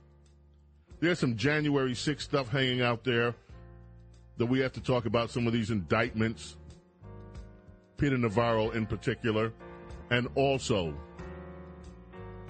Democrats are petrified that Trump voters are actually going to be part of the election scene by showing up at the polls to poll watch. A lot more coming. James Golden, Bo Snerdley. My Saturday morning radio extravaganza continues right after this.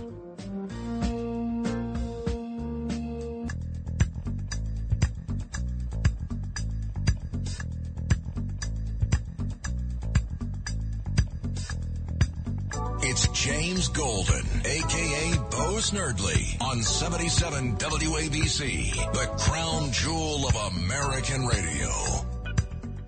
It is our number trio. Well, Trey, the third hour of our Saturday morning radio extravaganza here on WABC Talk Radio 77. Remember, Cousin Brucey comes up at night. Larry Kudlow right after the show today. There's a report that I find somewhat amusing. This was in Fox Business. Starbucks is closing a New York cafe in what the union calls retaliation. The union representing Starbucks workers at a cafe in New York State claims the location is being closed by the company as retaliation for unionizing. The Workers United Union filed a complaint with the U.S. National Labor Relations Board yesterday. They accused the company of violating federal labor law. That's because Starbucks says they're going to close an Ithaca, New York store that it alleged was in retaliation for workers' activism.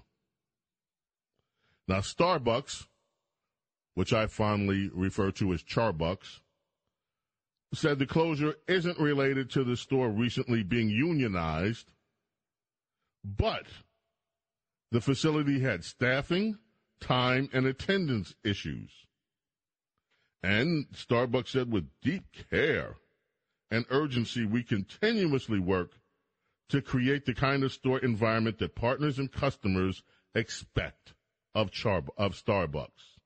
Our goal is to ensure that every partner is supported in their individual situation and that we have immediate opportunities available in the marketplace. What a lot of gobbledygook. What does any of that mean? Here's what it means. I mean, hey, oh, y'all want to union? Hey, okay. Y'all want to unionize? We got something for you. Now, I'm not saying that that's what Starbucks says. No, that's not what they're saying.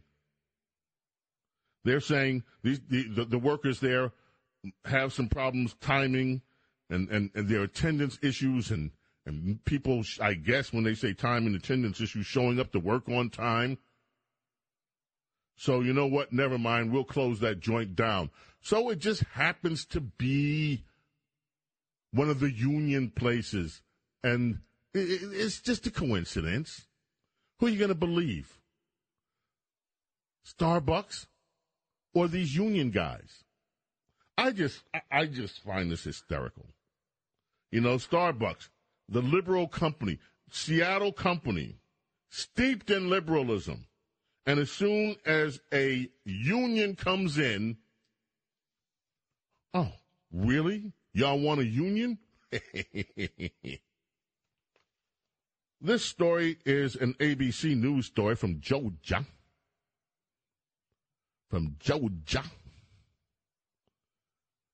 Teen threatened death for young thug arrest. This is kind of street life stuff I was talking about, folks. Get this. The story's Dateline from Hotlanta, or Atlanta. Georgia officials have arrested an 18-year-old boy who they say threatened online to kill a sheriff and his wife. Why did the 18-year-old boy, you ask, go online and threaten to kill a sheriff and his wife? I tell you why. The young 18-year-old was upset because the sheriff had arrested 2 rappers. One of the rappers is named Young Thug. The other rapper is named Gunna, Gunna, Gunna. So Young Thug and Gunna were arrested. And then this young teenager was so upset that Young Thug and Gunna were arrested that he went online and threatened to kill, allegedly, the sheriff and his wife. The young man in questions, his name is Quartavius Minder, was booked into the Fulton County Jail, 23 counts of making terroristic threats. He's being held without bail. Now, if he were in New York or San Francisco, he'd be back on the street in no time, because we don't believe in you can show up with a gun. You can commit crimes in New York City or in San Francisco or L.A. There's a story. Oh, Princess of Policy. I'm going to ask her about this. There's a story that took place in L.A. that's just it's beyond comprehension, with another one of these Soros DAs. But anyway, this guy's being held without bail. Quartavius. It's almost like a Roman name with his first name is Quart. Like, I want a quart of milk. I want a quart of something. Quartavius Minder. 23 counts of making a terroristic threat because he was really ticked that the rapper Young Thug and another rapper, Gunna, were arrested. Now, this Young Thug, the rapper, leads the Young Slime Life gang. He's a gang leader. His gang is called the Young Slime Life gang. He and 27 others were arrested under Georgia state racketeering law. The gang members, this entertainer, Young Thug, and Gunna, engaged in the gang, the Young Slime Life gang, engaged in murders, shootings, carjackings, and other crimes. This is the street life that I'm saying to you is so prevalent in many neighborhoods. And you won't hear Al Sharpton, Jesse, you won't hear BLM. They're too busy buying mansions with donor money. You won't hear any of these groups talking about this thug life.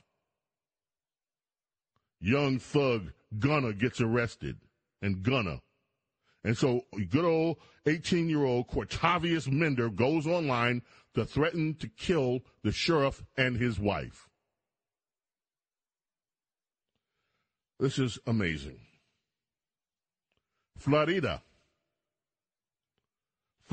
police are searching for a pair of women who brutally attacked a fast food worker. What did the fast food worker do? Well, there was a dispute over somebody's order. There was apparently, or at least the 2 women thought there was an error in items that they were giving. They both went in. They jawed with the chef from Steak and Shake.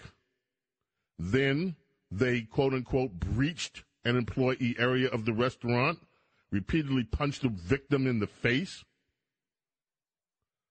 Video of the incident shows the workers' shell-shocked colleagues watching the beatdown. One of the workers tried to intervene. The victim tried to defend herself, The two females then drug her out into the restaurant lobby. The worker finally crumpled to the floor, and these two women kicked her in the head. One of the suspects then pulled out a firearm and threatened to shoot the bloodied employee. They fled in their silver Honda CRV. Police are still looking for them. The street life.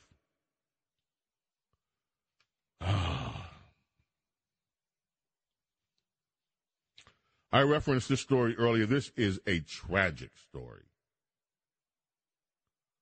Texas grandpa, 4 grandsons allegedly slaughtered by an escaped inmate. Texas inmate who escaped custody 3 weeks ago, suspected of slaughtering a 66-year-old man and 4 of his grandsons hours before cops shot him dead. Gonzalo Lopez, 46, died in a shootout with the cops. Jordantown, Texas, that's outside of San Antonio. He was driving a pickup truck owned by the granddad who was slain. The grandfather, his grandchildren were found dead in a cabin 100 miles out of Houston, 200 miles from where Lopez met his end. And this killer, there's another report, this is the New York Post version of the story. There's another story in the Daily Mail today that says this guy belonged to a Mexican gang. I was looking to see whether he's in the country legally, could never find that out from the story, whether he was or not. But this guy was already serving 2 life sentences for murder. He escaped from a prison bus on May 12th.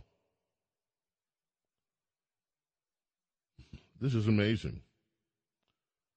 He managed to get himself freed from his bonds, got out of a metal cage, stabbed the driver with an unknown object, got off the bus for a moment, hopped back on the prison bus, drove it for a short distance before corrections officers fired shots, disabled the bus. He somehow got out, got into the woods, was free for 3 weeks, already again in jail for 2 murders, 2 life sentences, capital murder, now murders 5 other people. The question I have, Texas, really? Life sentence for 2 murders? That doesn't sound like Texas at all. Usually, in Texas, they take this kind of stuff seriously. Boy, I tell you. There is one more story, but time is fleeting, and I want to get with Princess Di really quickly. So I will do the other story a little bit later before we leave here. You got to hear this story. It's another Florida story. But first, a few brief messages. We'll come right back. And our Saturday morning radio extravaganza continues right here on WABC, Crown Jewel of American Radio. Don't go away. Talk Radio 77 WABC. It's time for Radio Royalty with James Golden and America's Princess of Policy, Princess Di. Yes, ladies and gentlemen, so pleased to be with the Princess of Policy, the one, the only, the brilliant, the lovely, the talented, the amazing Princess Di. Are you going over to the Jubilee to, I saw Queenie over there, and what's his name? Got booed over there. The Harry and what's her name? The wife of Harry? Meghan Markle. Yeah, your relatives. She got booed over there. They got booed. How does that happen? And then and the Queen, she's about what? How old is Queen Lizzie? I think she's in her 90s, but I'm not sure on the exact age. Shame on you. Not sure on your shame on you. I'm sorry. I wasn't invited to the Jubilee, so I did not study up. Oh, okay. There's a sad story, Dan. Before we go political, well, overtly political, this DA, how do these DAs stay in office? You read the story about this case in San Francisco? L.A. This is L.A. That's right. It's Gascon. George Gascon. He's a Soros DA. Right. There was a woman walking with her baby in a stroller. She sees a car coming toward her. She squeezes against the building, moves the stroller, because this car looks like it's headed toward her at a high rate of speed. So she gets to the side. The car slams right into her and her baby. This woman is thrown onto the car, and it must be mother's something. Remarkably, she gets right up and runs to her baby to see whether the baby's okay. It turns out there's some 16-year-old thug driving this car, and 16 years old, he gets probation. He tried to murder both of them. Gaston gives him probation in a juvie camp and says, and this woman is outraged. She's saying the DA there doesn't value her life or the life of her baby. How? I don't understand this, Diana. Well, if you understood how Soros thinks, you would understand it. I mean, it's evil. It's pure evil. And there's a reason you were confused for a minute about whether or not it was San Francisco or L.A. This guy used to be the San Francisco DA. And then he had a similar controversy, and he resigned to take care of his mother. That was his line. And then George Soros gave him millions again to run for that same position, district attorney in Los Angeles. And within 6 months, he was already subject to a recall election, and that is still ongoing. They are still gathering signatures. He is highly unpopular in L.A., which is as left-wing as you can get, but the voters can't believe that he literally does not prosecute criminals, even though he is district attorney. In fact, just yesterday, the appeals court in L.A. ordered him that he has to enforce the 3 strikes law. He was just ignoring the law. And you know, when someone has 2 strikes and then they commit another crime, there is a really terrible and awful penitentiary time done for people who make the 3rd strike. And he was simply not enforcing that law. And the appeals court in LA said, no, you have to enforce the law. If the 3 strikes law applies, you have to actually prosecute it. So we will see whether or not the recall election is successful. I think it will be, actually. That's my prediction. And I think it needs to happen to all George Soros funded DAs across the country. And this is, if you see this video, you can see the video at the Daily Mail UK. If you see this video, I'm telling you, you will be horrified. It is horrific looking at this car, and the car turns right into this mother and her baby. Well, that's the thing, James. I have to say that when you first hear about this, they actually were not seriously hurt. And so if you did not know from her victim impact statement, the mother, you would not know. She said she looked him in the eye. They locked eyes, and she saw he deliberately turned into her. If you didn't see the video or know the details of the case from her, she was allowed to produce a victim impact statement after the judge had already issued the sentence. So this idea that she was allowed, and she is so frustrated, she's like, what good does a victim impact statement do if the judge never looked at the video? He didn't allow me to have my victim impact statement while he was adjudicating it. So this is a deliberate attempted murder. And because he was young, he basically goes to camp for a few months, and he'll be out, and no doubt he will be behaving this way again. Now let's talk about Peter Navarro. Okay, Peter Navarro. I love Peter Peter Navarro, I have to start out by saying that I just love Peter Navarro. He has been one of my favorite Trump appointees from the get-go.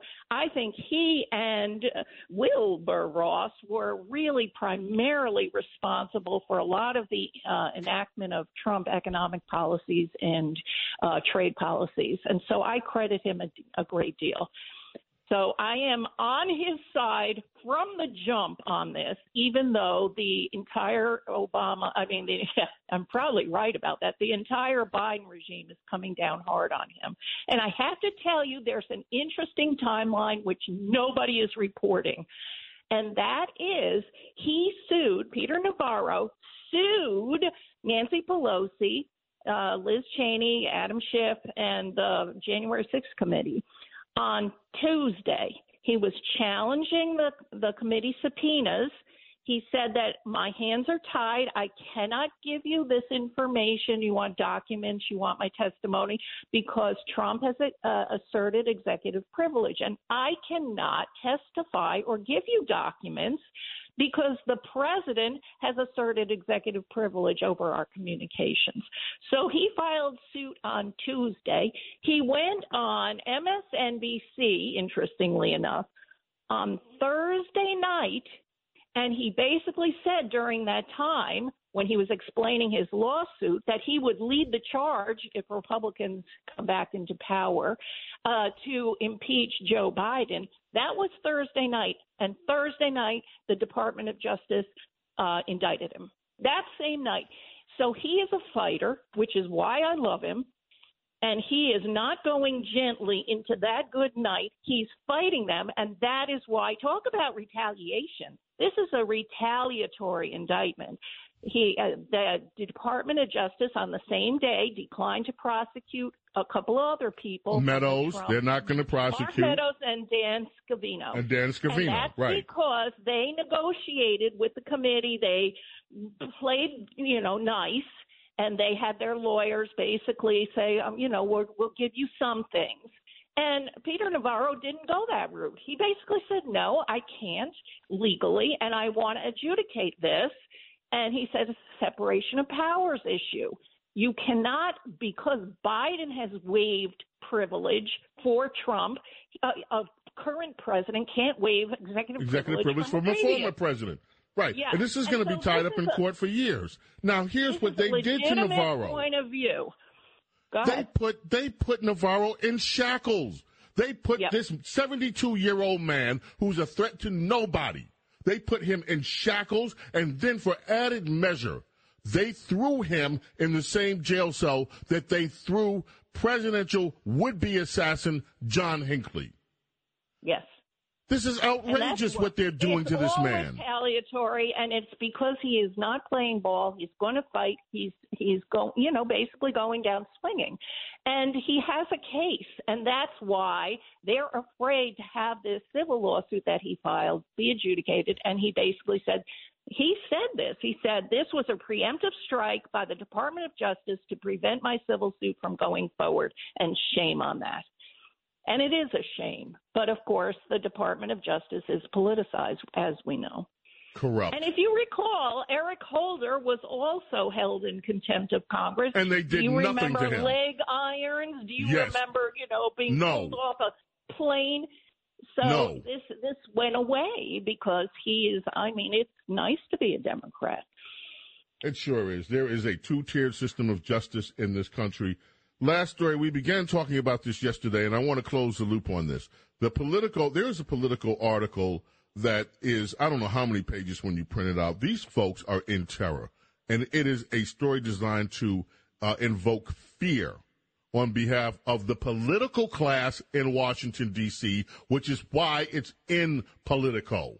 And the story pretends that for the first time in American history, get this, for the first time in American history, according to Politico, Republicans are going to show up at the polls and become poll watchers and take part in the election system. And they see this at Politico as a severe threat to the entire republic.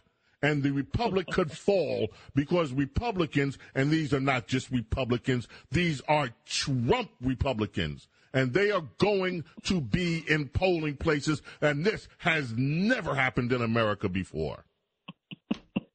I know. It's so funny. This is a hilarious article, and Vanity Fair picked up on it as well, saying it goes without saying, enlisting election deniers to exert influence over the voting process poses a major threat to the democratic system. So the entire political world is upset.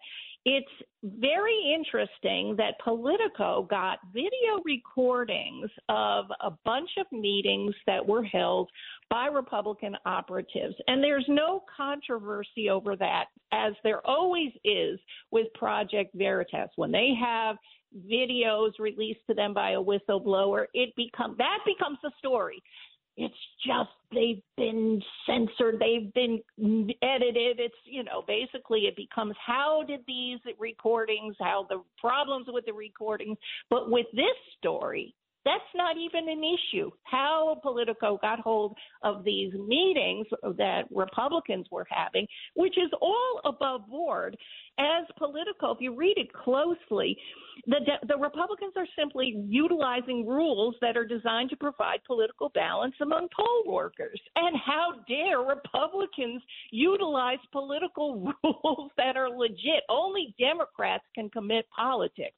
And so what has happened, which is what's upsetting to them, is that Republicans learned that they could be poll workers, which is different than poll watchers, which is what Republicans have always done. And if you remember, they were always locked out of doing anything. Right. They, big pieces of newsprint over the windows.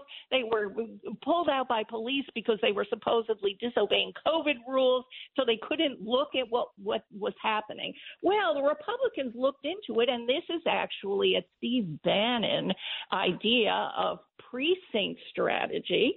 Is they realized they could actually be part of the election system according to law. And so they have been training people to do this.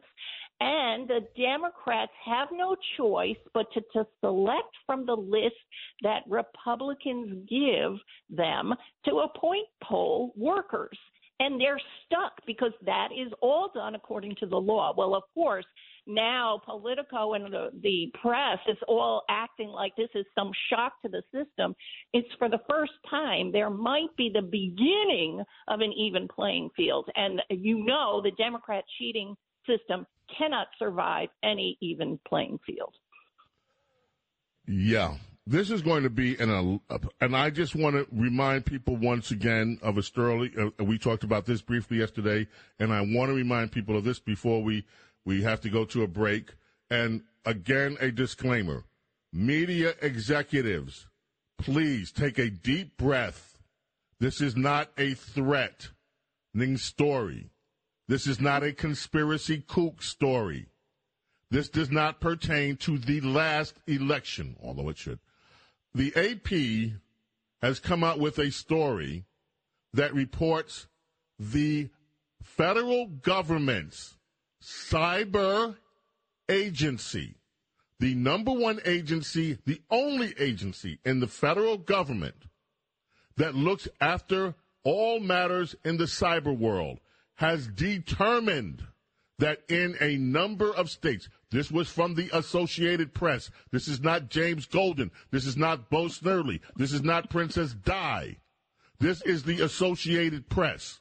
The Associated Press said this week there are security problems that make some of the Dominion voting machines that are in several states around the country vulnerable to be hacked. Impossible. We were told that's not possible. Yes. Apparently, it is. Never mind. I have to mention one thing. Before I go, I know you have to go to a break, but this week, the January 6th meetings start, the hearings, Thursday at 8 p.m. prime time. So this is going to be the latest programming that they want to do to manipulate the American public. It's not COVID. It's not Ukraine. It's not guns. It's not reparations, although that may be next. But it's January 6th we all must be focused on, starting Thank Thursday. you. I'll be sure to watch. Not. James, thank you, my Princess Di, Your Highness. Always wonderful to hear from you. Thank you, Sir James. WABC Talk Radio 77, James Golden, a.k.a. Snurley, with you here. Saturday morning, Radio Extravaganza continues right after this. Talk Radio 77, WABC, entertaining and informative. James Golden, a.k.a. Bo Snerdley, is on the air. 77 WABC.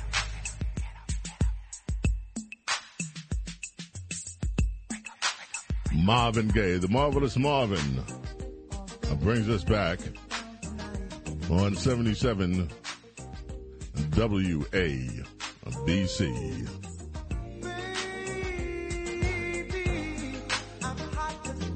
Well, we have a story this morning from the Daily Mail UK.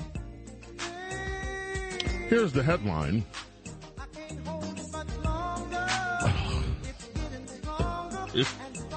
Here's the headline.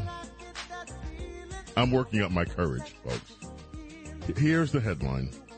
Florida woman performing oral sex on driver nearly bites his penis off in head-on collision. Well, what could possibly have happened here? Florida woman performing oral sex on driver nearly bites his penis off in head-on collision. A Florida driver nearly had his penis bitten off by a woman giving him oral sex after he lost control of his car in a head-on collision. Fort Lauderdale Fire Rescue responded to an accident on North Ocean Boulevard and 19th Street on Thursday after the unidentified man crashed his vehicle into a FedEx van. Authorities told Local 10 News that the man lost control of the vehicle around 7 p.m. after becoming distracted by his girlfriend's sexual acts. The couple was found half naked in their SUV. They can be seen in photographs laying on the ground. The man appears to be in pain. I wonder why. The man appears to be in pain as officers gather around him while he laid on his back. The woman, who had her jeans around her ankles, laid face down on the pavement in nothing but her underwear and a white tank top. The driver sustained injuries in his groin area. Otherwise, he was fine. The woman was said to have sustained mild injuries on impact. 2 passengers in the FedEx vehicles were said to be fine. They sustained mild injuries. In photos, it appears the 2 were casually lying on the sidewalk as they waited for authorities to deal with the crash. So far, nobody's been charged in the accident, and police have not released the names. The photos show crash damage significant to both vehicles. The black SUV's hood was completely crushed. The van also had significant damage to its hood. It appears that the airbags were deployed. Not known how fast either driver was going when the head-on collision took place. And that, my friends, It's news from the lovely state of Florida. Let us return back to the telephones. John is back with us in Staten Island. Welcome, John. You're on WABC with James Golden, a.k.a. Bo Snerdley. Oh, I hope I got you this time. You got me. All right. Oh, no head-on collisions here. Go ahead. These gun charges. I mean, when we go back to Parkland, which was in February 2018, we had a House Minority Leader or a Majority Leader at that time. I think it was Paul Ryan, who left at January 19th. He had no time to fix the 3-year debacle of trying to stump Trump with all these false charges, but he had no time when the president sat down with the Parkland families, and he could have done something about the school stuff way back when. So Paul Ryan comes out now talking about, a lot of politicians are being, entertainers. Right. Well, Paul Ryan was an entertainer because he didn't do absolutely nothing. He should get out of the Republican Party and keep his mouth shut. Paul Ryan is not well liked by many people in the base, and for good reason. And you have just illustrated one of the reasons. Thank you so much for your call. You're welcome. Thank you. Joe, Jackson, New Jersey. Thank you so much for waiting. Joe, what's on your mind this morning? James, it's a pleasure to talk to you. I'm from Philadelphia. I'm an ex-Marine. Okay, I love the music, the Motown music I grew up with in Philadelphia. You play. You just had Smokey on there and Marvin Gaye and the Temptations. You mentioned My Girl. It's one of my favorite songs. I just want to say how Biden has ruined this country. It pains me because, like I said, I was in the United States Marine Corps a long time ago, and it pains me to see what's happening. And I'm so glad you're on the radio informing everybody about what's going on. Thank you so much for such a wonderful call, Joe. I appreciate it so very, very much. Call us back and simplify, my friend. Tim, San Diego, California. Welcome, WABC Talk Radio 77. Hey, Bo, you don't know me, but we have spoken no fewer than 20 times over the years on another gentleman's program. But before I make my point about that story out of Florida, I just want to say that I saw Demiola, Paco de Lucia, and John McLaughlin at Carnegie Hall that back in the day that you saw them. Where did you see them? Long Island, I think, maybe?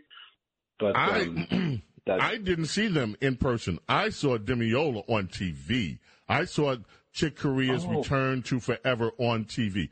The conversation that I had with Al Demiola yesterday was for the record books. You wait till the podcast is ready to be published. It is amazing. He has stories in this podcast that I guarantee you nobody, well, probably unless he's talked about it with other people, but the stories he has about the playing that he did with not just Chick Corea, he has a great Stevie Wonder story. He has a great story concerning Jaco Pastorius. It is amazing. Wow. Yeah, that's good. I can't wait. Anyway, getting back to that story out of Florida with the head-on collision. I remember Rush mentioning years ago that the addictomy. That guy almost needed the addictomy.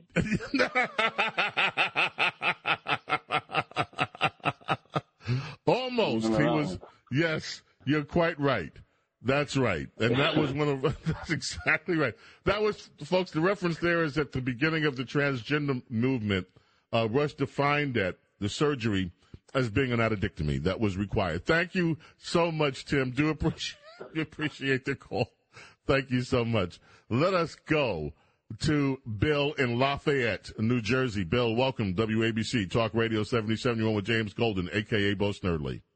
Hey, that is a great story about that driver. And, it's amazing. Most normal heterosexual men just let that little head control the big head. And all of a sudden you're swerving off the street and everything's blanked out and you don't know what the hell you're doing. But, I used to work in New York City, and I would hear Marvin Gaye. At lunchtime, I would frequent a couple of the bars and go see some of the pole dancers. And I remember Marvin Gaye singing "Let's Get It On," and that was a pretty hot scene. But don't forget, bet it was. Huh? I said, I bet it was. It was, and this was back in the early 70s. Life was pretty good in New York. And, you know, the Commodores, they're great too. But what I wanted to say was, and you've reiterated this numerous times, that it is an ongoing one-way street with Republicans only are investigated. Democrats are never investigated. They can do no wrong, i.e. Chuck Schumer. He should be thrown out on his butt, but there's not even one negative comment made about him or Biden or any of the other clan. Where are the Republicans yelling, impeach Biden, impeach Biden? You know that if Trump were reelected, they'd be screaming their heads off 24/7. And in the meantime, here's Biden systematically destroying and bankrupting America. And, you know, you'll ask people at the media, Channel 247, with Biden, everything is just peachy keen. What a bunch of crap. And let me tell you something, by the way. There was a story today or yesterday in either WAPO or New York Times about the baby food shortage that is still continuing and how it is affecting people's lives and putting lives in danger. And that is still going on as well. James Golden, a.k.a. Snerdley. Remember, Larry Kudlow comes up next. Also, remember, you can never have to worry about missing a minute of Bo Snerdley's Rush Hour. That happens 4 o'clock every afternoon. All you have to do, listen live worldwide on the 77 WABC app or online at WABCradio.com. We're coming back right after this. Entertaining and informative. James Golden, a.k.a. Bo Snerdley, is on the air. 77 WABC. WABC. That's Chick Corea. The group has returned to Forever. This was from their breakthrough album, Where Have I Known You Before? Al Di Meola, 19 years old. Stanley Clarke, Lenny White, and of course, the magnificent keyboards of Chick Corea. Glenn in Howard Beach, welcome, WABC Talk Radio 77. You're on with James Golden, a.k.a. Snerdley. Hey, Bo, listen, the guy stole my thunder before about the night and the evening in San Francisco with Delacia, Di Meola, and McLaughlin, but I want to call you back. You have to listen to that album, and I want to call you for your opinion. I listened to it. It is incredible. And I asked Al Di Meola about it. When I spoke with him, we have a podcast coming up with Al Di Meola. Al Di Meola is going to be performing in New York this week. The 7th through the 12th, he will be at the Blue Note. And, Glenn, let me just play you a little snippet from the conversation that I had with Al Di Meola yesterday. Go ahead. Okay. Wow. Okay, here's the snippet. I called back home in New Jersey, and I relayed the story to this guy who was like my big brother. He was like 7 years older than me, friend of my sister's, and he was like an amateur recording engineer. And he was like this like kind of old hippie type, like a Woodstock hippie guy, always high. You know, anyway, Michael was his name, Michael Bayukis. Michael, I tell him the story, and he took it upon himself to find a tape that he had made of me playing with the Barry Miles Quartet in New Jersey prior to going to Berkeley. So he just went in the city, and he found Chick. He found out where the management lived. They all kind of lived in the same apartment on the Upper West Side. And he just hounded them. He said, "You got to hear this tape. You got to hear." It really was a special tape of a live show. And I get this call from Chick while I was in my apartment in Boston. And he goes, "Oh, is this Al Di Meola?" I said, "Yes." "Who's this?" "It's Chick Corea." I said, Yeah, it's not Chick Corea, no way. He said, "No, this is Chick. Your friend Mike came over with a tape, and we're all knocked out. And we'd love for you to come to New York and join the band. And it wasn't like try out for the band, join the band. So I thought it was a very surreal moment for me, right? So, I just packed my bag and I went back to New Jersey. Went to my parents' house in Bergenfield, New Jersey, and knocked on the screen door because my mother always had it locked during the day. And she goes, "What are you doing home from school?" Like all excited and everything. I said, "Well, I'm playing at Carnegie Hall on Tuesday night." my father's in the background going, "You're not playing Carnegie Hall. Get the hell out of here. You're not playing." I said, "Dad, I'm playing Carnegie Hall." "No, you're not. Stop it now. What are you doing home from school?" I said, "Dad, I've got the chance of a lifetime." And his name is Chick Corea. He goes, "Who's Chuck Corea? I never heard of Chuck Corea." "No, it's Chick Corea, Dad." So that 4 nights later, I think we had 2 or 3 rehearsals in the city, really difficult charts, but I could read music, and I think that's really, how I got the gig. It would have been impossible for somebody to learn it that fast without reading knowledge.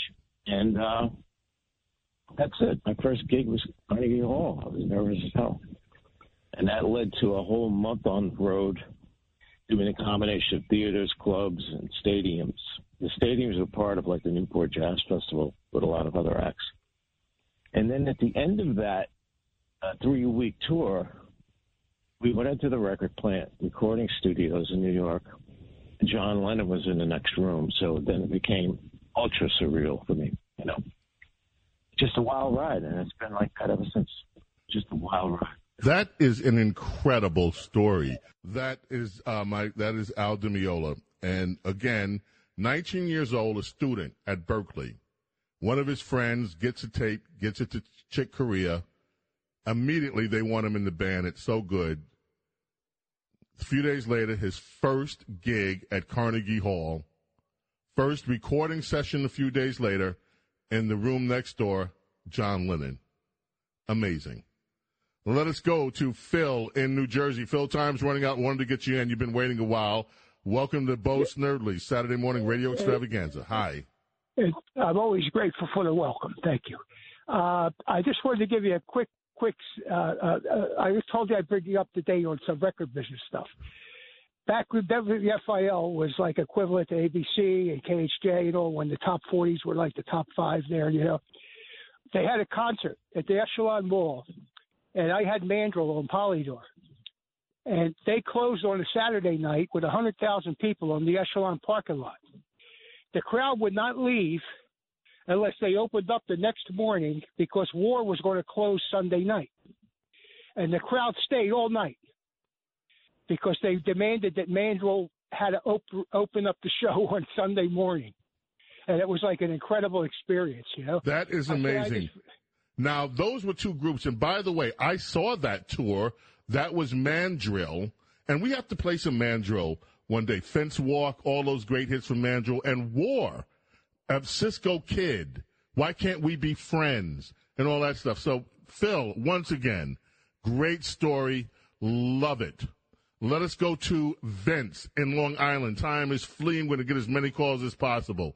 Thank you. Vince, what's on your mind this morning? Good morning, Mr. Golden. It's an actual honor to speak to you, sir. My questions have changed while I'm waiting, so if that's okay. How about your own radio station on this network that we can listen to your music, your choices, your suggestions? That'd be great. I mean, I'm sitting here thinking politic questions, and also I'm getting these guys talking about your background of music and history. It's a joy to have something different. Thank you so much. You made my day. That is an interesting thought. One of these days, if I ever have time, would love to do a music show and also have some of my friends who are in the business come in and talk about it. So you never know. Things could happen. Thank you so much. Appreciate that very much. Gail, Staten Island. Welcome. You're on WABC Talk Radio 77. James Golden, a.k.a. Snerdley. Good morning, James. When they took Peter Navarro away, it reminded me of years ago, Whitewater, when they took away Susan McDougal under that Whitewater vice. Yes. It's trickle-down, dirty Democratic politics, just like run by Hillary and Bill. They started it. The original Ma Barker, and he's certainly Lucky Luciano. And they started the original smash and grab that's going on now because they smashed and grabbed her computer and their phones, and nothing happened. They took her away on a Sunday, Hillary, when they were investigating her. James, sick to my stomach, call me, cry, cry, cry. And did it on a Sunday under the FBI, and she came out smelling like a rose. It's unbelievable. This man is a brilliant man. He should not be, not only brilliant, he just has a reputation, and he should not be treated like that. Absolutely, Gail. Thank you so much. And I hope that Peter Navarro is so successful in his lawsuit. He does not deserve, as you just said, to be treated like that. I think we have time for one more call today. Mike, Pennsylvania. Welcome, WABC, Talk Radio 77. You're on with James Golden, a.k.a. Bo Snerdley. Ooh, bad phone line there, I think. Mike, can you hear us? Yes, I can. Yes, and I did Go hear right the ahead. interview, Alden Viola. I told the producer, I'm from Long Island originally, and loved my music. I was a drummer back in the day. In Chick Corea, I can't wait for that podcast to come out. And I tuned into WABC Radio. Curtis is my age. We're 68. I've called a few shows, but I'll be listening to you, Bo, because, that interview, like you said, it was a wild ride. But anyway, let me keep my eyes on the road, and all these speeders can get in the left lane because I'm in the right lane. Okay, you, Mike, thank you so much. I appreciate your call. That's right. We don't want any head-on collisions. We've had enough head-on collisions for the day. Yeah, that podcast, folks, as well as all of the podcasts. Listen, WABCRadio.com. Remember, get that WABC app. You can stream worldwide, anytime, day, night, afternoons. On WABCRadio.com. Get the WABC app. Remember, we're back with Bo Snerdley's Rush Hour Monday at 4 o'clock. Also, keep it here. One of the most brilliant minds in American politics, Lawrence Kudlow, up next. And later tonight, Cousin Brucey. That's it. May God bless and protect each and every one of you and your families. Be back on Monday. See you then. Bye.